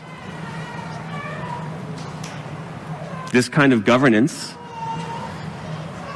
You ever heard of Governor Kristi Noem, South Dakota? She would be a breath of fresh air for you. I like to call her a rock star. I'm saying Kristi Noem for presidency 2024. Hey, if you can't find a man who's courageous enough to take the helm appropriately and rightly, then I'll take a woman. Give me Kristi Noem. I'm going to get myself in trouble here. Now, it's interesting. Our premier just recently wanted to talk about the death rate and how the death rate is greater in South Dakota than it is in Alberta. Jason Kenney's responsibility isn't to govern the death rate. He's not responsible for the death rate. That's not his responsibility. God is responsible for the death rate. He's responsible to protect our God-given, God-ordained, inalienable rights. Amen. And so what does this mean for government? Our government needs to repent. Our government needs to repent. If there are believers in our government, they need to repent. And they need to begin to stand up for what's right.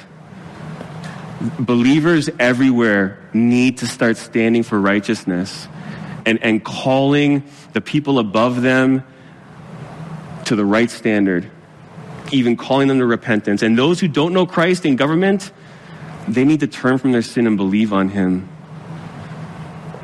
They are storing up wrath for themselves for the day of judgment.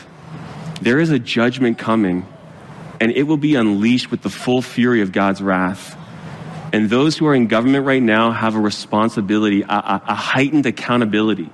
They have a God-ordained function. They are a minister of God, and they are going to be held accountable for the way they carry that out.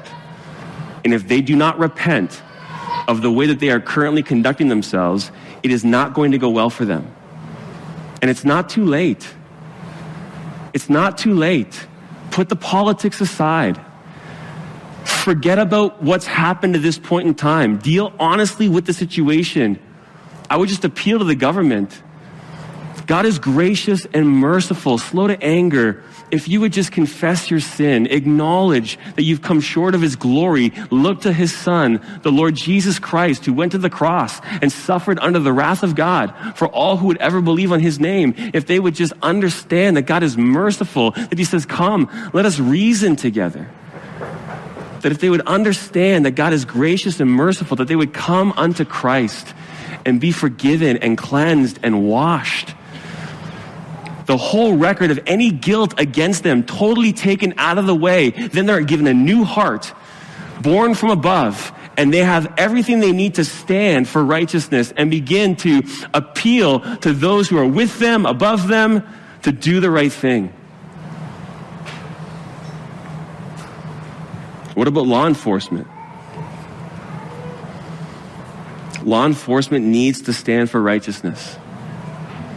Law enforcement needs to say to the people above them, no, I'm not going to do that. No, I'm not going to write that ticket. No, I'm not going to arrest that pastor. No, I'm not going to put that person in jail. They have that responsibility. They need to do that. And by the way, they're out there. We've been reached out to by RCMP and other provinces already. There are men that are willing to stand. There are men that are in the RCMP that are trying to get their comrades to see things differently, to wake up and smell the roses. We've got an Edmonton Police Service officer in the building right now, in this congregation.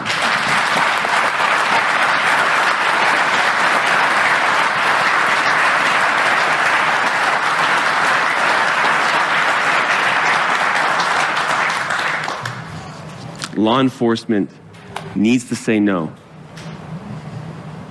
needs to do the right thing, needs to take a stand.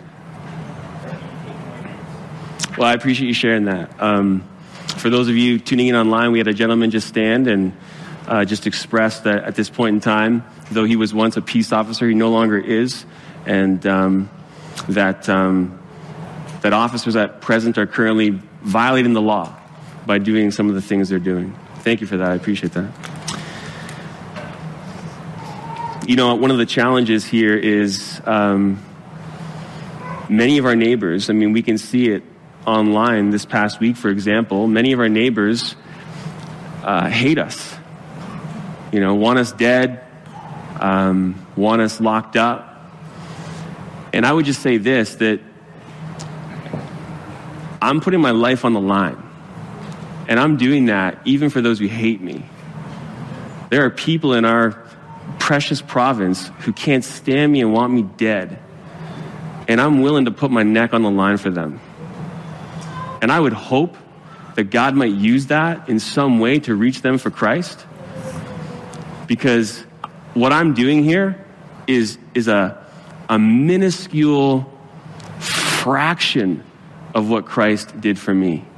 When he died for me while I yet hated him, while I was yet a sinner, while I was in hostility to him. And so I would just say this to the public of Alberta: if you hate me, that's okay. I'm going to put my neck on the line, believing that I'm doing the best thing I possibly can for you, regardless of what you think about it. And that's loving my neighbor, which is exactly what the Word of God commands me to do. Amen? Amen.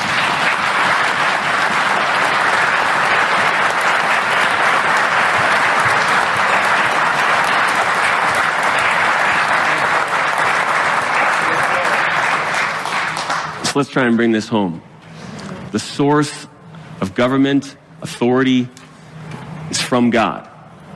The governing authorities are accountable to God, and God will hold them accountable in accordance with his word. There are limits on government authority, and that's because government authority has a particular purpose, a role and function that goes all the way back to the garden, where government is in place to uphold and protect our inalienable rights given to us by God.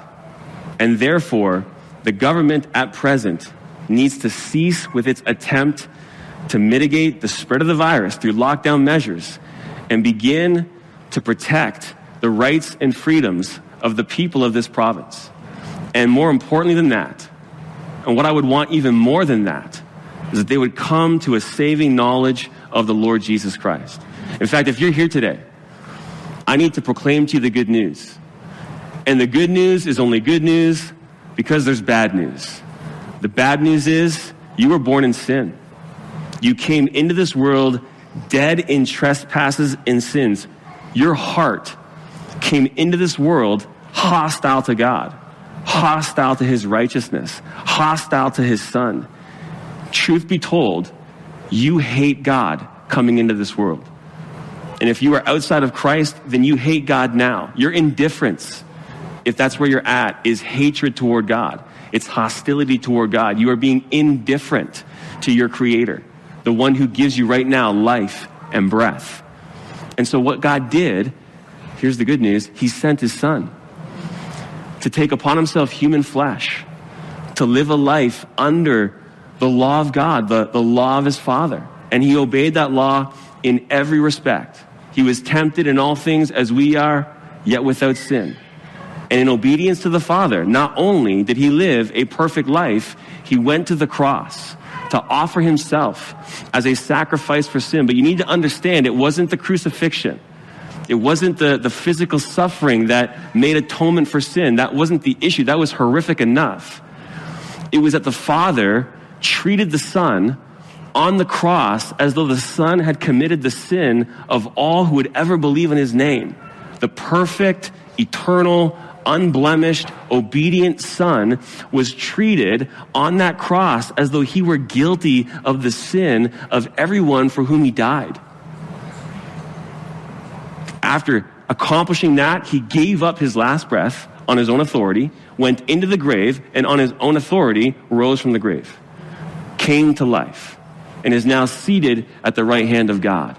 And now, the proclamation, the message of Christ given to you this day by an ambassador of Christ is that if you would turn from your sin, if you would turn from your sin and believe on the Lord Jesus Christ, if you would come to Christ, if you would enter through the door that is Christ, if you would enter through the narrow gate, you will be saved.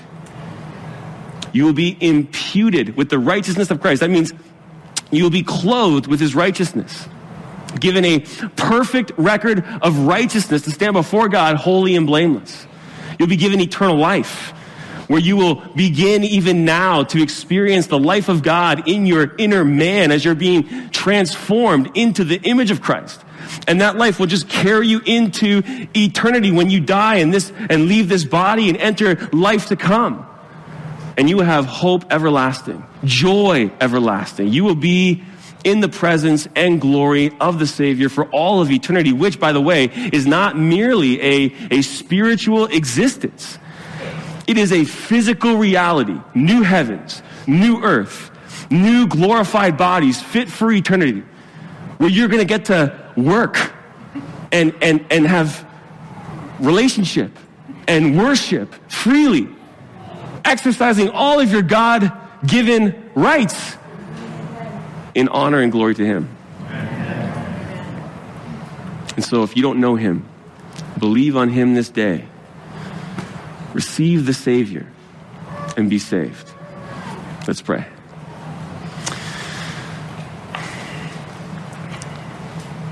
Well, Father, we just commit this all into your hands. We thank you for the privilege that you've given to us to be here this day.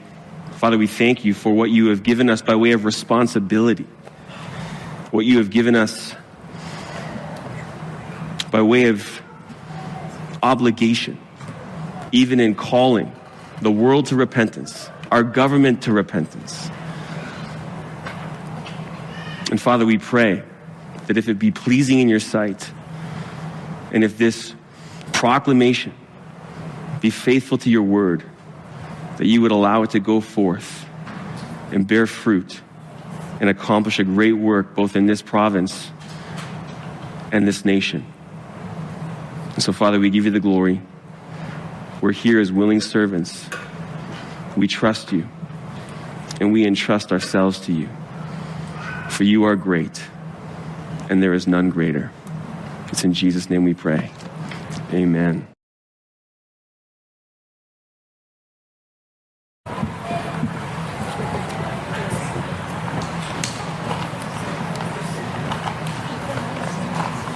Well, thank you, music team, for leading us. Oh, great is thy faithfulness. Amen. Never has there been a day in history when God has not been faithful. And he continues. And he is faithful here, and he is faithful with our brothers and sisters all around the world. We can be so thankful.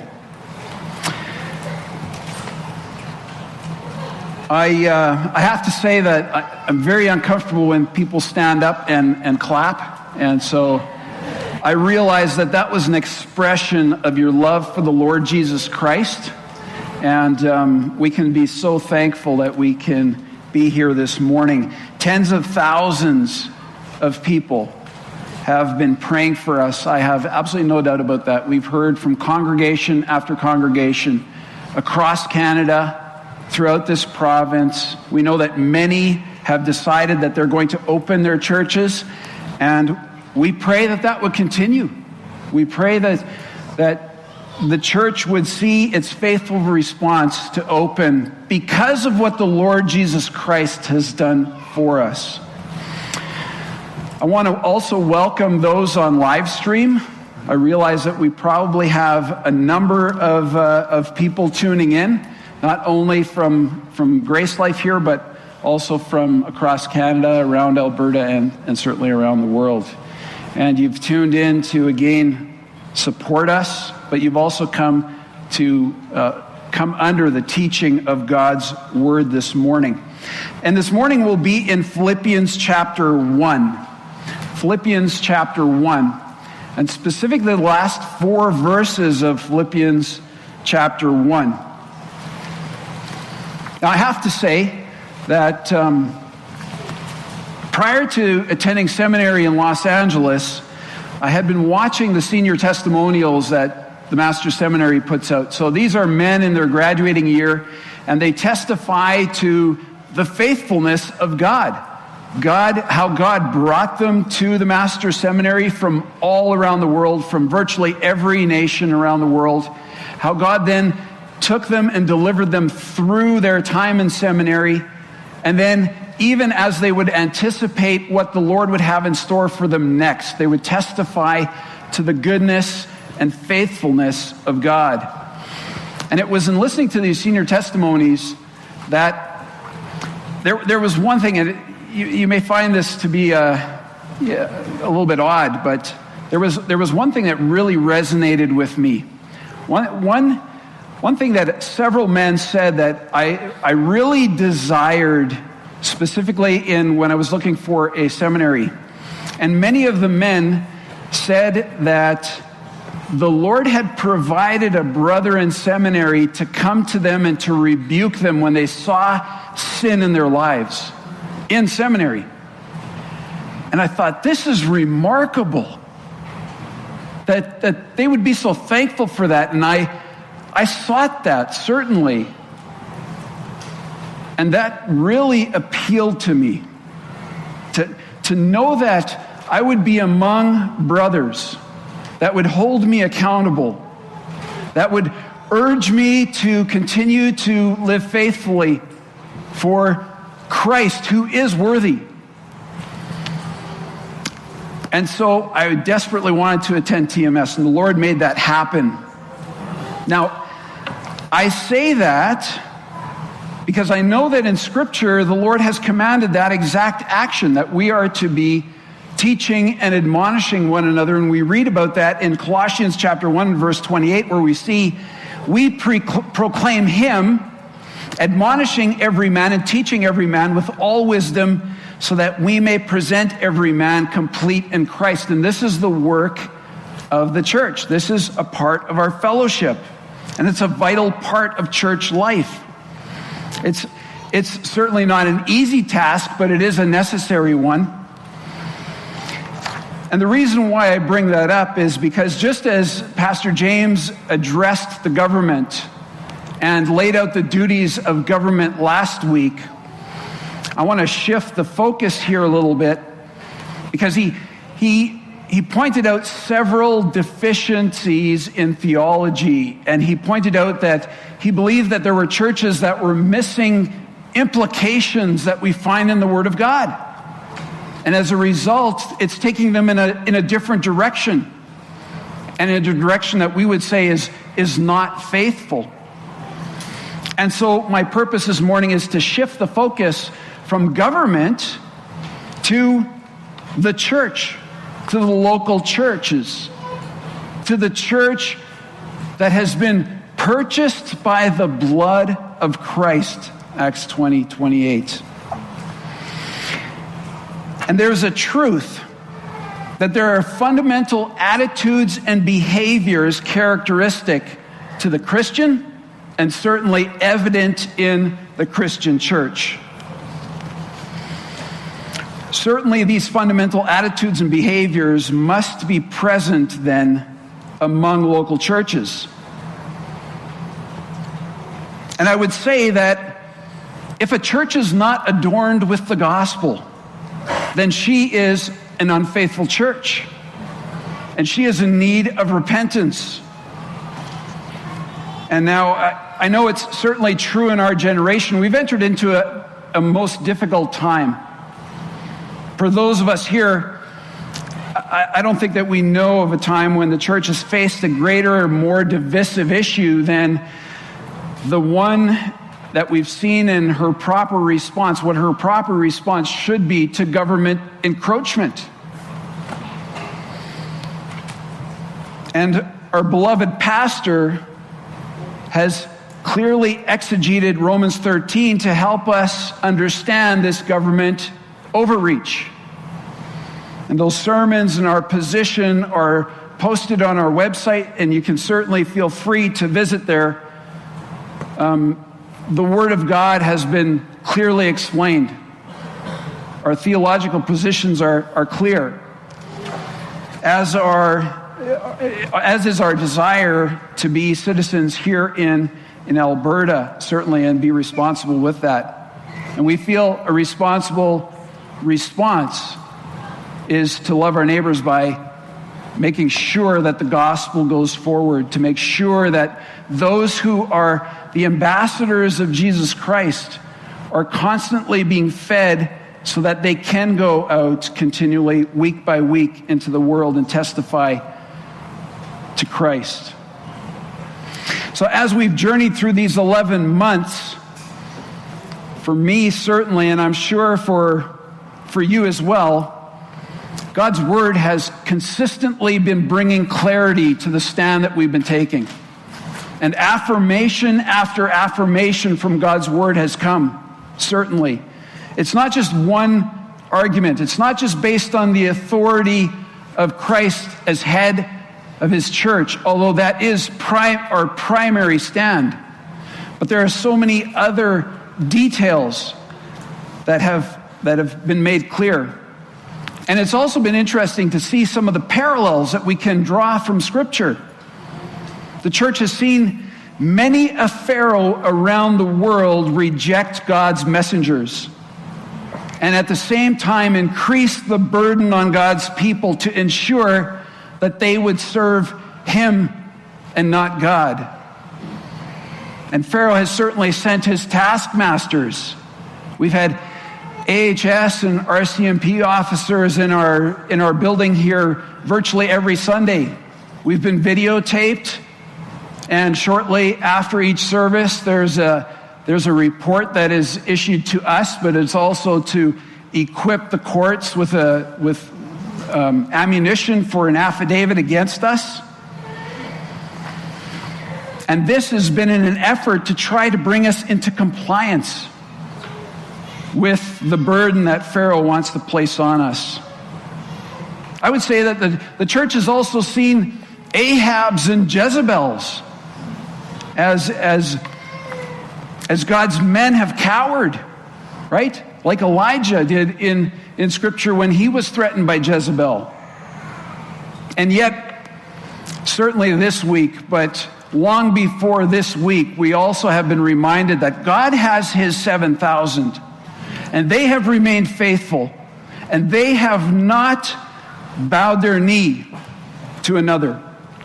And we can be thankful for that. We are strengthened by that, certainly. I've been reminded of Jesus' trial, and even the trials of the apostles, as false charges were placed as evidence against them. And certainly we've seen that take place as well. Hearing that our pastor just simply doing what he has done faithfully for the last decade of his ministry, and now to be deemed as a danger to the public and to this province, to be seen as a threat for doing nothing different than he's done for 10 years plus. It baffles the mind. We've seen our premier and a bureaucrat behave like Pilate and wash their hands of the injustice. But most troubling for me has been the response of professing Christians who have handed over the headship of the church to the province's premiers and unelected chief medical officers. I've heard church leaders in this province ask our premier and the chief medical officer, "Will you allow us to sing? Would you be willing to give us 30%? Will you allow us to teach our children in Sunday school?" It's shocking to hear church leaders first praise these people for what they're doing, and then to ask allowances of them.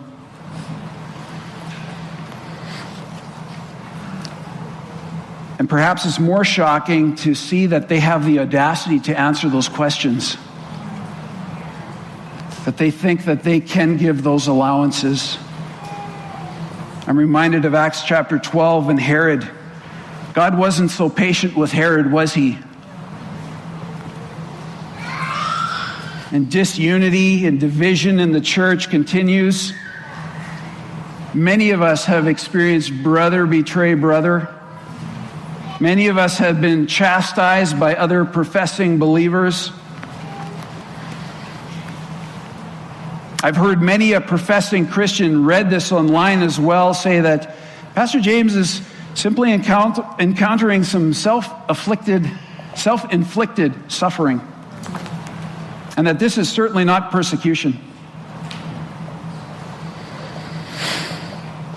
And some of those same people, I'm certain that if it was another political party in office in this province, their tune would change. I'm here this morning to say, Christian, you need to check your allegiance.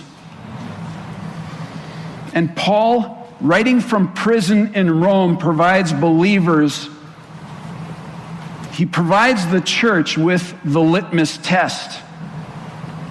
Now, one of Paul's reasons for writing the church in Philippi is to exhort the body to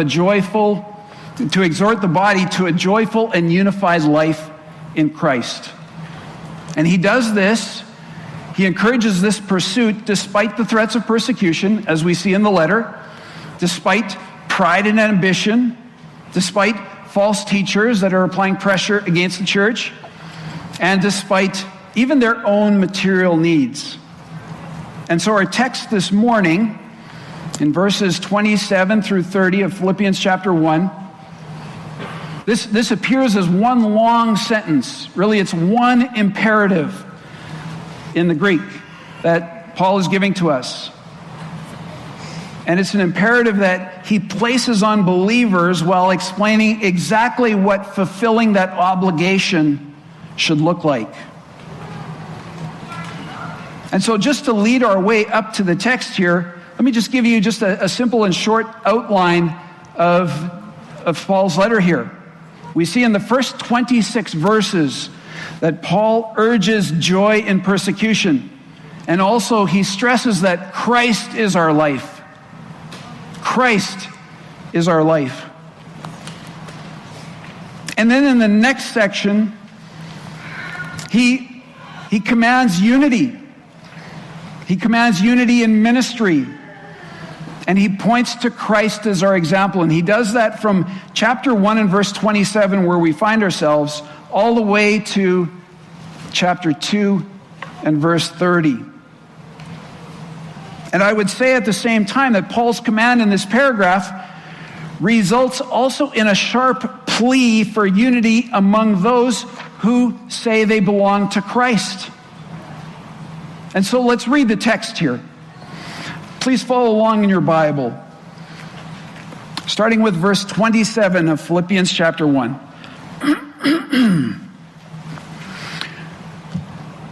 And Paul writes, "Only conduct yourselves in a manner worthy of the gospel of Christ, so that whether I come and see you or remain absent, I will hear of you, that you are standing firm in one spirit, with one mind striving together for the faith of the gospel, and in no way alarmed by your opponents, which is a sign of destruction for them, but of salvation for you, and that too from God.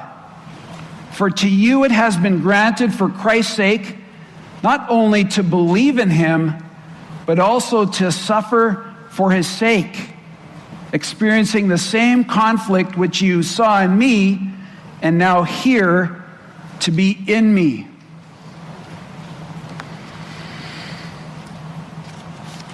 In our text here, Paul, using an imperative, instructs Christians to live in a certain way which will be clearly manifested in their attitudes and behaviors. And we shouldn't say in their individual attitudes and behaviors, but in their collective attitude and behavior. And I've titled this sermon, "Are you living in a manner worthy of the gospel?" So my outline will be simple, 3 parts. First, we'll see the demand of living in a manner worthy of the gospel. We'll see this in the first part of verse 27. There's one simple command there for us. And then secondly, we'll see the description of the manner worthy of the gospel of Christ. And there we'll see the life characterized by certain traits. And we'll see that in the latter part of verse 27 all the way through to the end of verse 29. And then finally, we'll see the difficulty of gospel living. And we'll see that in verse 30, where we'll see that this is, while it's a gifted life that we've been given, even to suffer, it's a life not marked with ease. It's a life marked with hardship. And so first, the demand of of gospel living, the demand of a gospel life. "Only conduct yourselves in a manner worthy of the gospel of Christ, so that whether I come and see you or remain absent, I will hear of you." And so Paul is stressing something of singular importance here, right? We see that in the word "only." He really wants us to focus on one thing in this paragraph. How are you, as the one saved by the gospel of Christ, to conduct your life? How are you to lead the Christian life?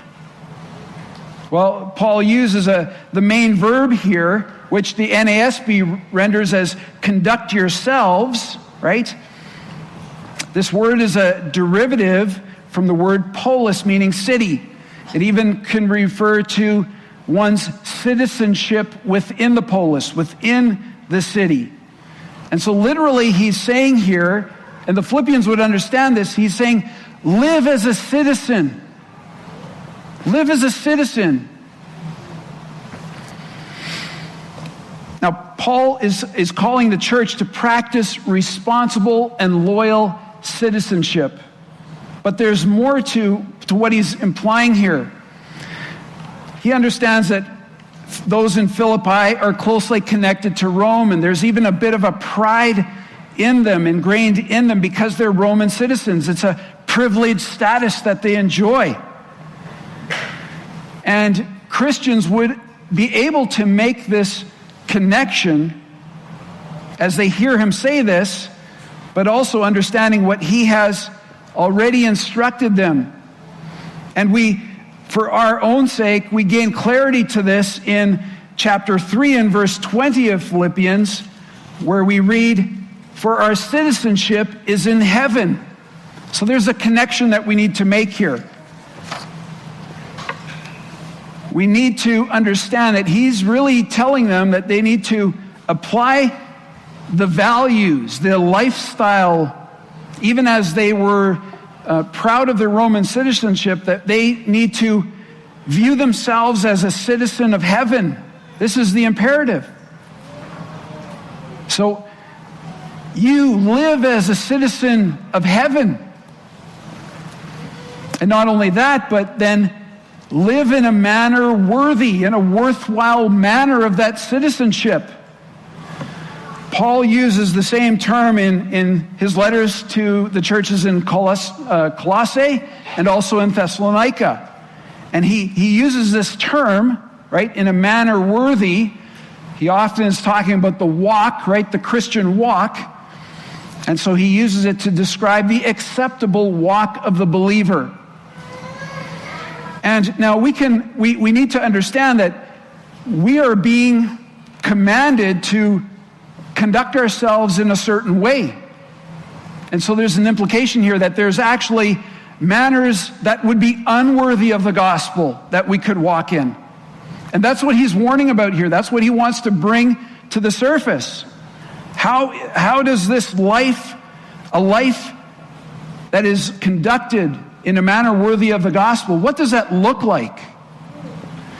Well, Paul certainly has an objective standard in his mind. And this is a standard that cannot be tampered with. We don't mess around with what Paul is saying here. We don't change anything here. We need to understand that although he has made reference of dogs and evildoers and those of the false circumcision, these are false teachers and pseudo-shepherds that he describes early in chapter 3.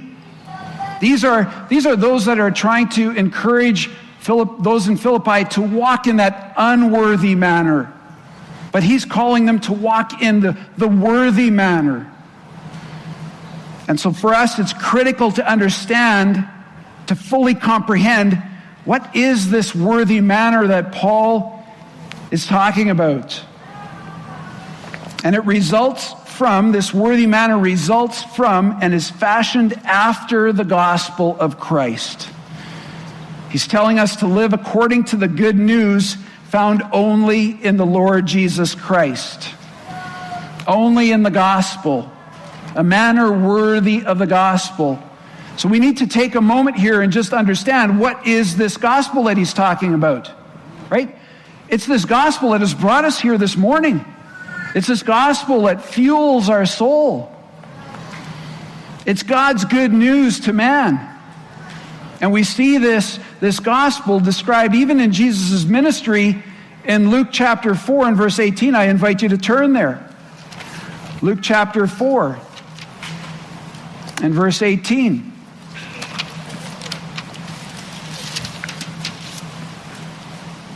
Now, Jesus has entered into the synagogue.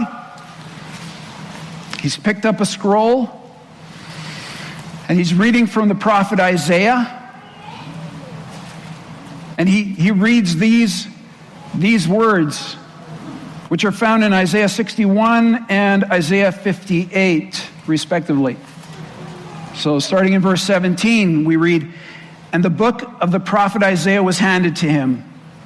And he opened the book and found the place where it was written, 'The Spirit of the Lord is upon me, because he appointed me to preach the gospel to the poor. He has sent me to proclaim release to the captives and recovery of sight to the blind, to set free those who are oppressed, to proclaim the favorable year of the Lord.'"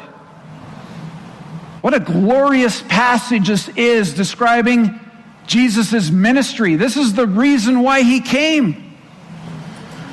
It's the fulfiller reading about what he is about to fulfill. It's about Christ's accomplished work. And it has everything to do with the Father's redemptive plan, which is the greatest news. You can go and click on any website that you want. You will not find greater news. You can open up any newspaper. You will not find greater news. You can turn to any media channel and listen to hours and hours of, you will not hear greater news than the news that Jesus has just read from Isaiah. And immediately we're confronted with some realities here. Immediately we're confronted with a realization that man has a need. We see in these verses that there's poverty, there's captivity, there's blindness, and there's oppression. And at the same time, we see that the Spirit has anointed the work of our Lord Jesus Christ to address each of these needs. He is sent to preach, sent to proclaim release, to give recovery, and to set free. Friends, God sent His Son to save sinners. Plain and simple. Isn't it interesting that our pastor sits in captivity in a jail north of Edmonton, and yet he's set free? And then those that are free, those that have placed restrictions on us, are in essence those who remain in captivity. This is a wonderful truth, that God would send His Son to set the captives free. And we pray for those who remain in that captivity. We desire that the Lord would give us an opportunity to present the gospel. Even as I saw some of the pictures yesterday from the rally and seeing some of the brothers proclaiming the truth. This is our desire, that others would come to this realization. But they can only come to this realization if they hear the gospel proclaimed. They need to hear the gospel proclaimed. This is a gospel about the spotless Lamb of God, the perfect sacrifice to take away the sin of the world, according to John 1:29. And yet we know that this same Lamb was despised and forsaken of men, a man of sorrows and acquainted with grief, according to Isaiah 53:3. And so we see that God sent a suffering servant. And yet, He gave of Himself. He was determined to give of Himself, determined to give us His affection. And He healed the sick. In fact, He came not to be served, but to serve and give His life as a ransom for many. Mark 10:45. And it's in our Lord Jesus Christ that God demonstrates His love, His own love toward us, and that while we were yet sinners, Christ died for us. So we see the needs of man being addressed in only one way, and that is through sending the Savior to pay the penalty for sin, a penalty that we could not pay. This is a gospel that's sourced in God. If we try and write it, we would write a different gospel. We would make it simpler. We would make it easier on us. We might even make it fun. But God hasn't done that. This is His gospel. This is not our gospel. And it's a gospel of grace. It's a gospel of unmerited favor. There's nothing that you could do to earn your salvation. You could walk 100 old ladies across the street, and it would count for nothing. For nothing. It's by God's grace alone. And it's a gospel of power. This is a gospel capable of regenerating the dead heart of man. For in it, the power of God unto salvation to everyone who believes. For in it is the power of God unto salvation to everyone who believes, is what Paul writes to the Romans in 1 and verse 16. It's an effectual gospel, right? It's powerful, it's effectual, And it results in man's regeneration. Turn to Ephesians chapter 2. Let's take a look at Ephesians chapter 2.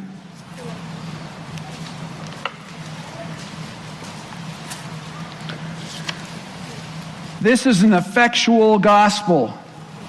Ephesians 2 and verse 1 says, "And you were dead in your trespasses and sins." That does not sound good. But take a look at verse 4. "But God." You were dead, but God did something. Right? Back to verse 2. "In which you formerly walked according to the course of this world, according to the prince of the power of the air, the spirit that is now working in the sons of disobedience. But God." God did something, right? To take us out of that. "We too all formerly lived in the lusts of our flesh, but God saved us." But God made us alive together in Christ. "We indulged in the desires of the flesh and of the mind, and were by nature children of wrath. But God effectually saved us." Ephesians 2 and verse 8 indicates that this is a gift. He's gifted us faith. And not only has he gifted us faith, but then 2 Timothy 2:25 says he's gifted us with repentance as well. Faith leading to repentance. So this is a gospel sourced in God. It's an effectual gospel. It's a gospel of grace, unmerited favor. It's a gospel of power. It's also an exclusive gospel. Jesus said, "I am the way, the truth, and the life." There's no other way. It's the biblical Jesus that saves, right? Let's not get confused with the historical Jesus. The historical Jesus has been manufactured to mean different things to different people. We believe in the biblical Jesus. And the biblical Jesus is the Jesus that saves. And he is the only one that saves. He is the only way to the Father. He is the only way to be reconciled to the Father. There's no other way. And all of this has been accomplished through his death and his resurrection. Galatians 2 and verse 20 reads, "I have been crucified with Christ, and it is no longer I who live, but Christ lives in me. And the life which I now live in the flesh, I live by faith in the Son of God, who loved me and gave himself up for me." Now it baffles me. Why would any church depart from this gospel? Why would any church rather allow the government to dictate how you're going to conduct yourself? No, conduct yourself in a worthy manner of the gospel. Why would you allow the government to hinder the advancement of the gospel? We are obligated to proclaim this gospel. Matthew 28, 19 and 20, we see that commission that's been given to us. It has to go out. It's the only way man is saved. Nothing should get in the way of that. Nothing should hinder that. Nothing should hinder this gospel of love. It's the grace of God. It's the mercy of God poured out on sinners. And we know and hear clearly. Those of you here, those of you on live stream, if you confess with your mouth that Jesus is Lord and believe in your heart that God raised him from the dead, there's a promise. You will be saved. You will be saved. But that's the only way. And we need to understand that. It's this gospel that talks about the regeneration of heart, where we're brought into union with Christ. We're justified. Our sin placed on him, and then there's an exchange that takes place. Our sin is imputed on him, but his righteous life is imputed to our account. It's credited to us. Not only that, but we're adopted, and as we're adopted, we're given an eternal inheritance. And from that moment on, we are continually being sanctified. And at the same time, we're simultaneously being preserved, ultimately heading toward final glorification. Why would we not want to preach that? Why would we try to hinder that in any way? Why would we actually preach anything else? It's this gospel that saves. And it's no wonder then that Paul says in verse 27 of Philippians 1, he says, only conduct yourself in a manner worthy of the gospel. And you can see where the church might lose some steam if they interpret it this way. Only conduct yourselves in a manner worthy of current AHS health restrictions. That's going nowhere. That's not something that saves. So let's not lose our focus here. Let's not be found dancing around a golden calf. Let's conduct ourselves in a manner worthy of this gospel, and let's proclaim it every opportunity that the Lord presents to us. And Paul tells us to live this way, whether he's with the Philippians or whether he's absent from them. He says, it doesn't matter. This is the way that you live as a citizen of heaven. You live according to conducting yourself in a manner worthy of this gospel. Now, I know Grace Life delights in this gospel. This is a gospel that's proclaimed here Sunday after Sunday, Lord's Day after Lord's Day. But not only that, it's a gospel that's proclaimed in our Bible studies.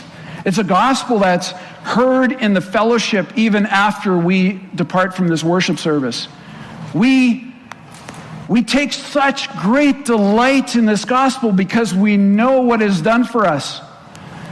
And as we mature in our faith, we only take greater delight. We only receive greater satisfaction from sharing what the Lord has done in our lives.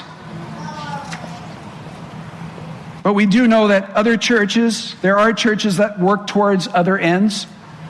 There's the preaching of themselves. There's not preaching Christ and Him crucified. To them, it's not a matter of first importance. But we need to understand how Paul viewed this. This was a matter of first importance to Paul. In fact, he says in Philippians 1, a little bit earlier, a little bit before our text, he says, to live is Christ and to die is gain. His life revolved around Christ, around nothing else. And so we should expect to see from someone living in a manner worthy of the gospel, we should expect to see certain things. And this brings us to our second point. So we've just seen the demand that's been placed on us. Conduct yourselves worthy of the gospel of Christ. And now the second point is the description of living a manner worthy of the gospel. This is a life characterized by certain traits. But what are those traits? What are those characteristics? What are those qualities that we ought to be seeing? Now, these are the traits that Paul was eagerly anticipating to hear from Timothy as he sent him out. He's waiting for his report back. He wants to hear, is this going on in the lives of the Philippians, in the collective life of the church? So follow with me in middle of verse 27. Let's take a look at this description. Remember, this is all one imperative, okay? Conduct yourself. Now he's going to describe what that looks like.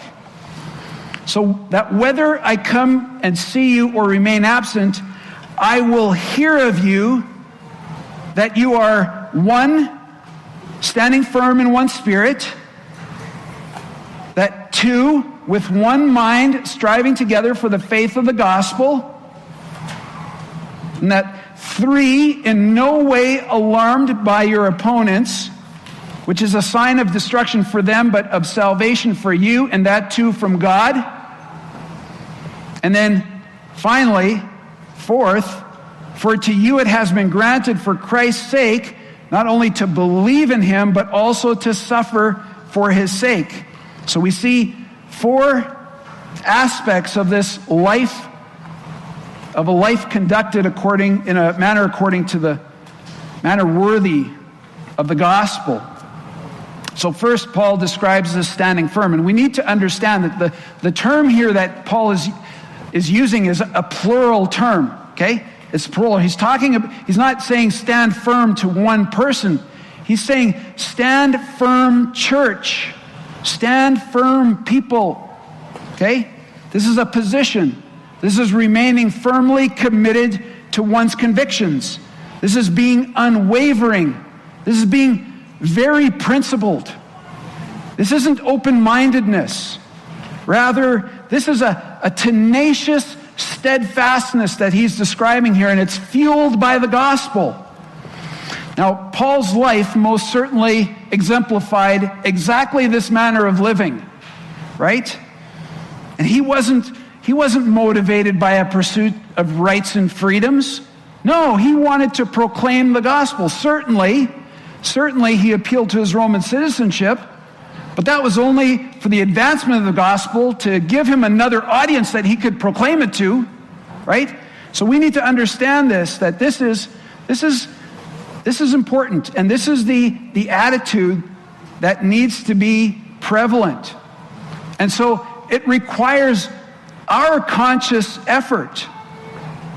And we see this in 1 Corinthians, actually, where Paul, after giving much correction to the Corinthian church, he exhorts them to exactly this. Listen to this in 1 Corinthians 16 and verse 13. Be on the alert. Stand firm in the faith. Act like men. That's a whole sermon unto itself right there. Be strong, he finishes with, right? This is the conduct. This is what that conduct in a manner worthy of the gospel looks like. But let's not miss the modifier here either, right? He says stand firm, but there's more. Stand firm in one spirit. This is a collective attitude, as I've already said. And this is no doubt fostered by unity that's only made possible through the Holy Spirit. This is a gospel-driven church. It's unified in their stance because of Christ's saving work. And they stand firm. They're unanimous in their view. Why? Why are they unanimous in their view? Why would they conduct themselves in this way? Well, we already know. We've heard the gospel. It's because Christ is worthy. Because he's the object of our faith. And he is worthy of exactly this conduct. And isn't it true, Christian, that the fact that Christ is worthy, as I've already said, increases the delight that we take in him, the delight that we have in him as we mature? You know, Ange and I made it guess how many weeks it took us before we yearned fellowship so much back last March when we were, essentially told, stay home, you can't come to church. So we went by first Sunday, second, third Sunday. It was excruciating. It was over. It was done. We couldn't bear it any longer. And so I don't have a clue why anyone who's been saved by this gospel would remain content and say, it's all right. We can wait until the church gathers again. We'll just continue on Zoom. We'll continue to meet virtually. I don't understand. I can't wrap my mind around that kind of thinking. I want to be with the people of God. I want to be in corporate worship. I want to be rubbing elbows together with the brothers and sisters. I want to be hearing the testimonies of the people. And I want to be proclaiming the good news, Lord. There's so many times that we encounter people, even on a day-to-day basis. If we're not practicing this gospel, then how are we proclaiming this gospel?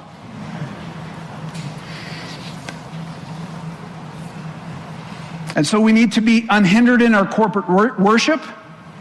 No restrictions placed on that. God has never delegated the government to say your church can only be this size. They have no business there.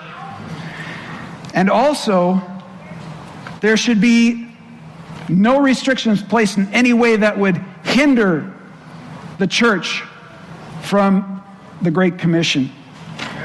Let's take a look back at the text here.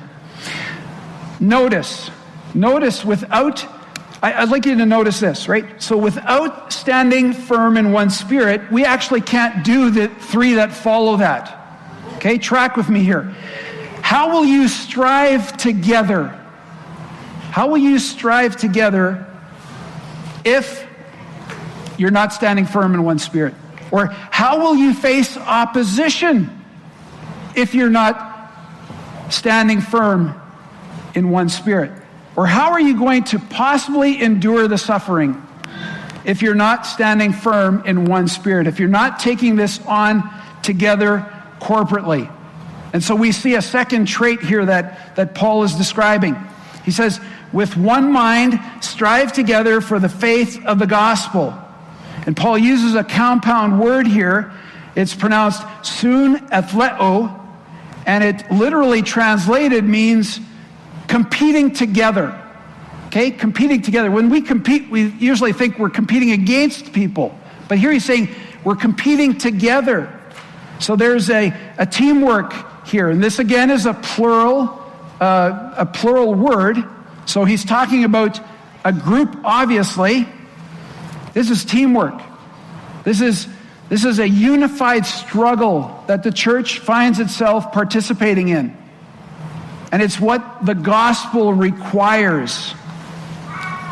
Now, apathy is not something that characterizes the believer. Some might say, you don't really need to be with others to worship, right? You don't need to be with them. I can worship God with my feet up on the coffee table. This is what people say. They're apathetic. But what does the writer of Hebrews say in the context of worship? Does he say, don't worry about forsaking your own assembling together? Is that what the writer of Hebrews says? Not at all. The Bible says, let us not forsake our own assembling together. So contending is necessary. Stimulating one another to love and good deeds is necessary.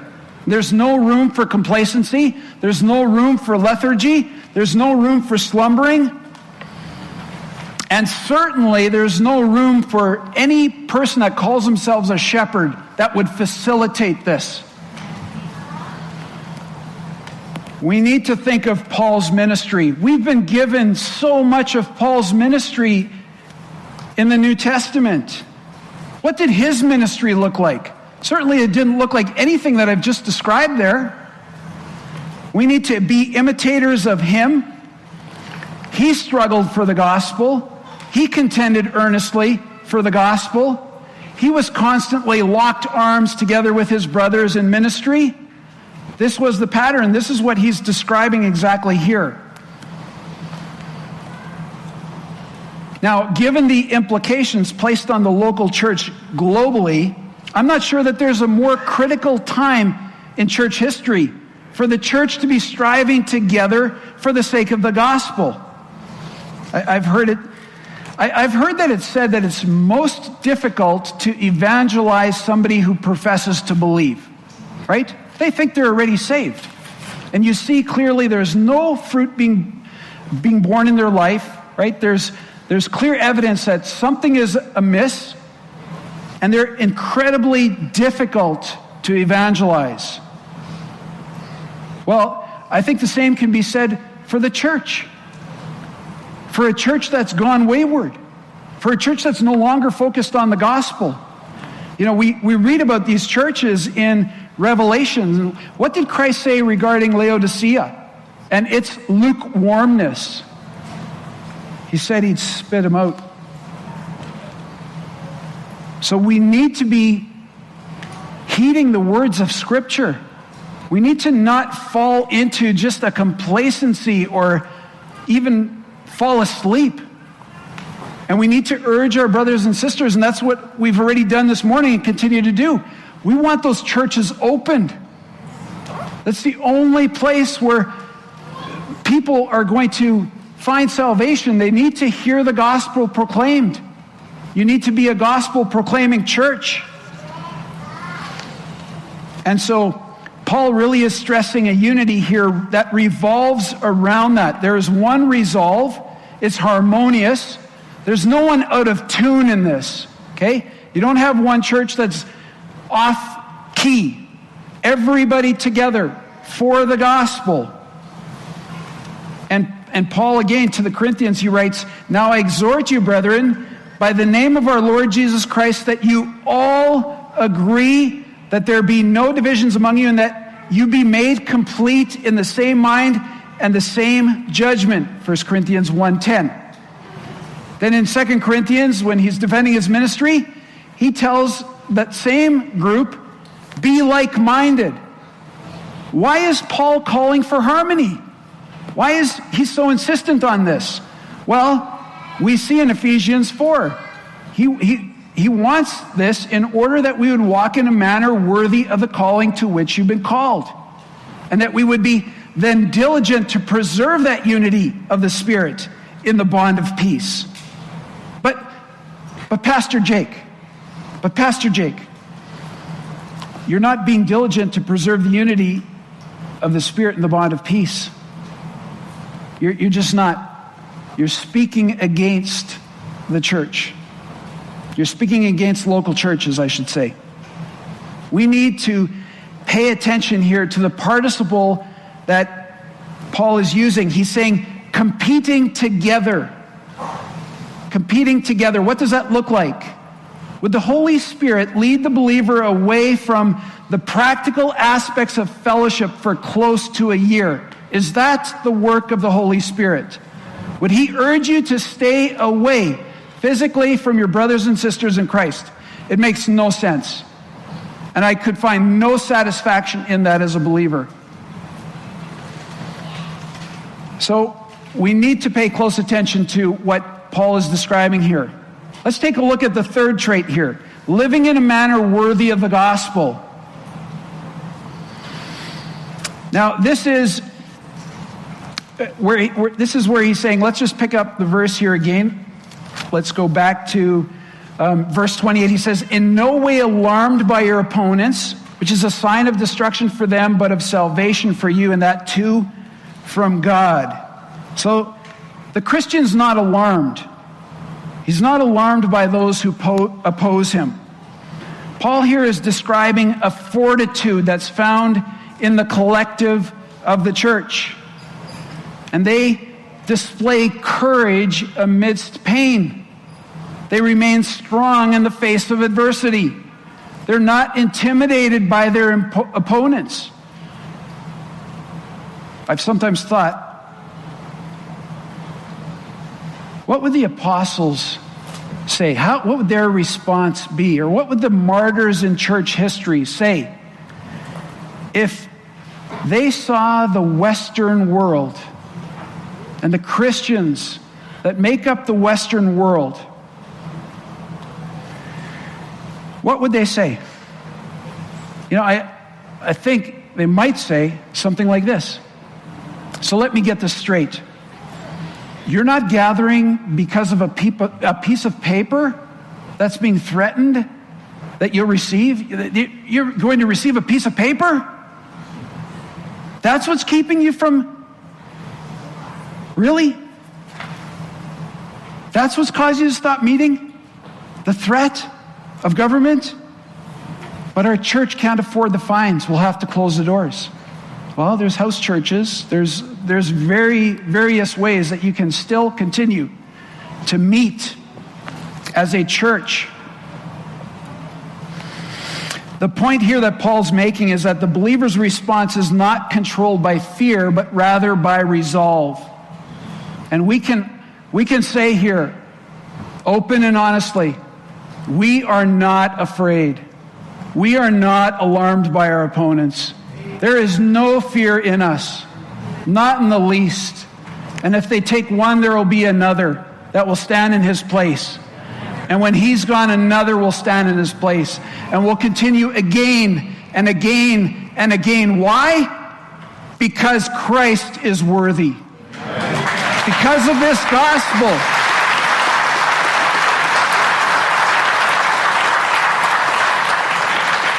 Has your life not been changed by this? Absolutely. So we don't suppress this in any way, but we have it go forward. Gospel proclamation continues as long as the church isn't intimidated. As soon as the church is intimidated, the gospel is hindered. Not with us, not with Grace Life, and not with many other churches. And I'm thankful for all those words of encouragement that we've already received. Many churches are standing and they continue to proclaim the good news of Christ. And so this is a life that's aligned with gospel, and it actually serves as a sign twofold, right? It should cause a warning to the opponents. It should cause a warning that they are heading for destruction. They need to open their eyes. They need to understand that there's a danger here. There's a warning being given to them. And at the same time, that strength in us is our assurance. It's an assurance of our salvation. It's a clear evidence that Christ is working powerfully in us and powerfully through us. And so, brothers and sisters, friends, churches, let us not forsake the diamond that is salvation in Christ. Let us not fear man, but rather let us proclaim this gospel. Now, it would seem that those Protestant churches that have acquiesced to government actually betray church history and misplace their fear. But Jesus is clear when he said in Matthew 10, "Do not fear those who kill the body, but are unable to kill the soul, but rather fear him who is able to destroy both body and soul in hell." And so it's him that we fear. It's him that we fear. And as a result, we have no need to fear any other. And then finally, there's this fourth trait that we see, and it's this belief that's gifted to us that's also then accompanied by suffering. And we read that in verse 29 where Paul writes, "For to you it has been granted for Christ's sake not only to believe in him, but also to suffer for his sake."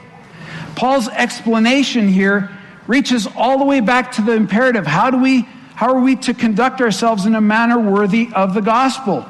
How are we to live as citizens of the gospel of Christ? Well, we do so by receiving these gracious gifts. First, we're given belief. We believe on the Lord Jesus Christ. And here it's almost like it's assumed, right? The way it's written, it's not only to believe in him, but then there's an emphasis placed, but also to suffer for his sake. And so we need to pay close attention here. It allows the believer to identify here with the sufferings of Christ. And Peter writes exactly about this in 1 Peter 4 and verses 12 and onward, where he says, "Beloved, do not be surprised at the fiery ordeal among you, which comes upon you for your testing, as though some strange thing were happening to you. But to the degree that you share in the sufferings of Christ, keep on rejoicing, so that also at the revelation of his glory you may rejoice with exultation. If you are reviled for the name of Christ, you are blessed, because the Spirit of glory and of God rests on you. Make sure that none of you suffers as a murderer or a thief or evildoer or a troublesome meddler, but if anyone suffers as a Christian, he is not to be ashamed, but is to glorify God in his name." And so, just as the grace of God abounded in Christ's suffering, when believers suffer for his sake,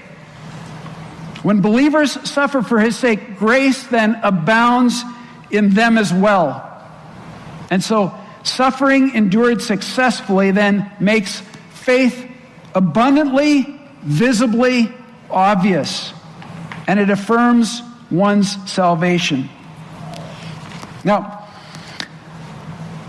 the Western world doesn't know. As I've been reading commentaries this week out of Philippians, a number of commentaries say the Western world knows nothing of suffering and persecution. I think that they need to rewrite portions of those commentaries now. I think the Western world now is starting to see suffering, starting to see the persecution.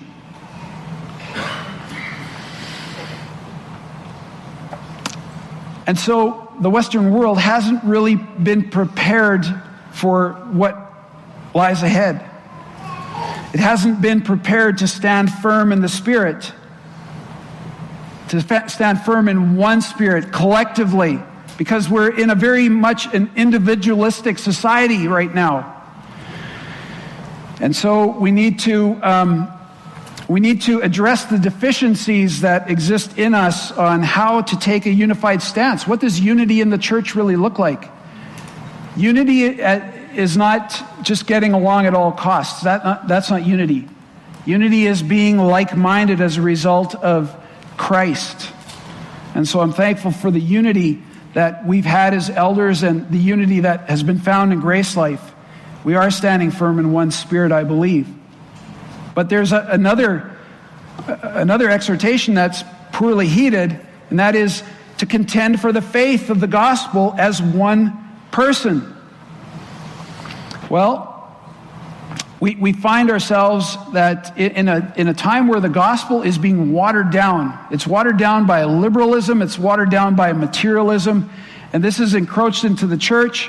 And really, when that happens, it makes it a gospel that's no longer worth contending for, right? It's been altered so much, it's not really a message that we any longer would want to then, the local church would want to contend for. Or, sometimes there are churches that are so secluded, they're so unto themselves that they really can't contend earnestly for the gospel. They have no one else to lock arms with to help in the face of the pagan opposition that surrounds even their local church environment. And so these are all things that we need to take and pay close attention to. So we've seen the demand of the gospel. It demands us to conduct ourselves in a worthy manner of the gospel of Christ. We've seen it defined or described by these four things. And finally, I'll just close here briefly. We also need to understand that there's a difficulty that comes along with living in a manner worthy of the gospel. That difficulty is shown vividly in the life of Paul. We see him write, even as he's describing how he endured hardships, but how those served as a powerful example for the authenticity of his ministry. He writes in 2 Corinthians this list of things that he endured through. He says, far more labors, far more imprisonments, beaten times without number, often in danger of death. 5 times I received from the Jews 39 lashes. 3 times I was beaten with rods. Once I was stoned. 3 times I was shipwrecked. A night and a day I've spent in the deep. And I've been on frequent journeys, in dangers from rivers, dangers from robbers, dangers from my countrymen, dangers from Gentiles, dangers in the city, dangers in the wilderness, dangers on the sea, dangers among false brethren. I've been in labor and hardship through many sleepless nights, in hunger and thirst, often without food, in cold and exposure.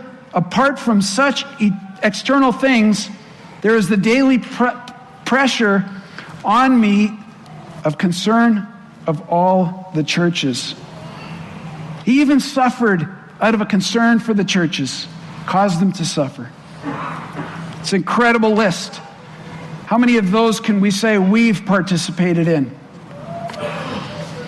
I think we're entering into a season where that's going to become, we may very well be checking off things on that list. But we can be satisfied in that as well, knowing that the Lord has brought that about for a purpose in our lives. In fact, the Lord uses our suffering to save other people, and we've seen that witnessed here again.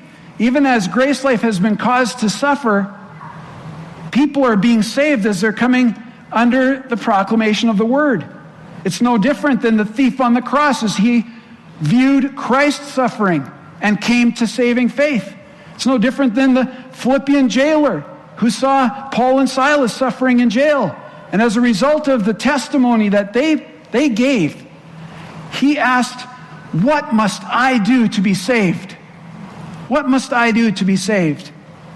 Well, it's this gospel that has caused Paul, again in Philippians, to say that he counts all things as loss. Everything else is loss. And this last week for me, and I'm sure for many of us, has really been helpful in counting more things as lost than ever before. It doesn't matter anymore. It's rubbish, as Paul describes. I count all things to be lost in view of the surpassing value of knowing Christ Jesus, my Lord, for whom I've suffered the loss of all things and count them but rubbish, so that I may gain Christ. Let us have that attitude.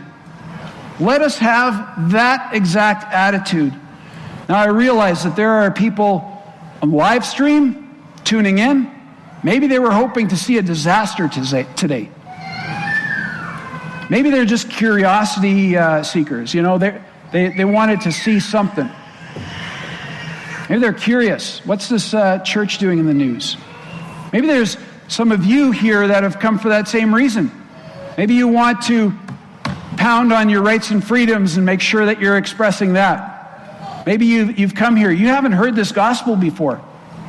I need to tell you, you've been conceived in sin.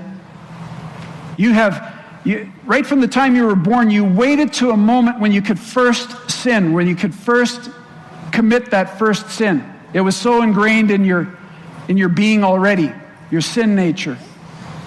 And from that time on, you've been self-seeking, self-serving, and have continued in that way. And it's an offense to God to live that way, because He has created you, and He should be the object of your affection, not yourself, right? But He should be. In fact, coming to Christ demands that we count the cost, right? There's a price to be paid. We need to count all things as loss, as Paul has said. And so currently you're sitting here, or you're online, and you don't know this Jesus. You don't know the Savior that God sent into the world to go to the cross, to have the sin of man placed on Him, because God demanded a punishment for sin. He demanded death, and He's followed through on it. Death entered into the world, and many people, the majority of human history, has gone to their demise, and few are saved. But it's not too late for you. You can repent. You can turn from your wicked ways. You can turn from your selfish desires. You can rid yourself of the pride. But you need to come before the Lord Jesus Christ and say that He will be your Lord. You need to surrender everything to Him, your entire life. And then you have to believe in Him. You have to believe in what He has accomplished on the cross, that it effectually dealt with your sin, that God then has removed that sin from you. His righteous life has now been credited to your account, and it's the only way. If you don't surrender your life to Christ, you will die in your sin. You will be eternally punished in hell. And God is faithful. He's faithful to that plan too, because He's faithful in everything. And so I would entreat you, turn from your wicked ways. Confess Jesus is Lord. Believe in your heart that He raised Him from the dead. And you will be saved. You will be saved. And if that's you, I would love to talk to you. I would love for you to come and talk to me. I would love to counsel you. If you're burdened here this morning and you need someone to talk to, I would love to talk to you this morning. Don't leave here if this morning you've heard the gospel and you're going, my life is not right currently. Something is wrong. And I look around here and I see the joy of these people. And I see the strength of these people. There's something about them. I'd like to tell you about that. Don't leave. Let's pray.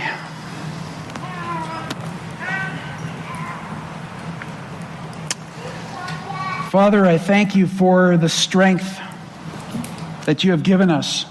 I thank you for the resolve that you have placed in us. And Lord, it's not of ourselves. It couldn't possibly be. But we do know that it's sourced in Christ, Lord. We are joyful. We are joyful that you have saved us. It has become our delight. And it's become our desire to proclaim Christ crucified, to proclaim that to the world. And not only that, but that he was raised from the dead 3 days later to defeat sin and death. And we too know that when we die, we will enter into eternal life as a result of what Christ has done for us. And we praise you, God, for that. We exalt you for that redemptive plan. Father, thank you for Philippians 1. We pray for these churches that need to open. We pray for these churches that need to return to the gospel. I pray that they would. Father, I pray that you would place on the hearts of church leaders across this nation to realize that they need to return to what the Bible says. They need to stop preaching themselves and start preaching Christ. He is our only hope. And that they cannot have divided loyalties. Father, I pray that they would desire that today, and that we would stand together strong, standing firm in one spirit, that we would be striving together with one mind, that we would be able to not be frightened of whatever would come against us, and certainly that we would believe and be able to endure the suffering as a result of that gracious gift that you've given us. Father, thank you for these words. We pray that you would help us to, even this week, conduct ourselves in a manner worthy of this great gospel, this gospel of Christ. And it's in his name we pray. Amen. Thank you for listening to Didache. We hope that you were encouraged and edified by what you just heard. If you have a question or comment for Justin, are interested in more teaching resources, or would like to have him come and preach at your church or conference, you may contact him at justinpeters.org.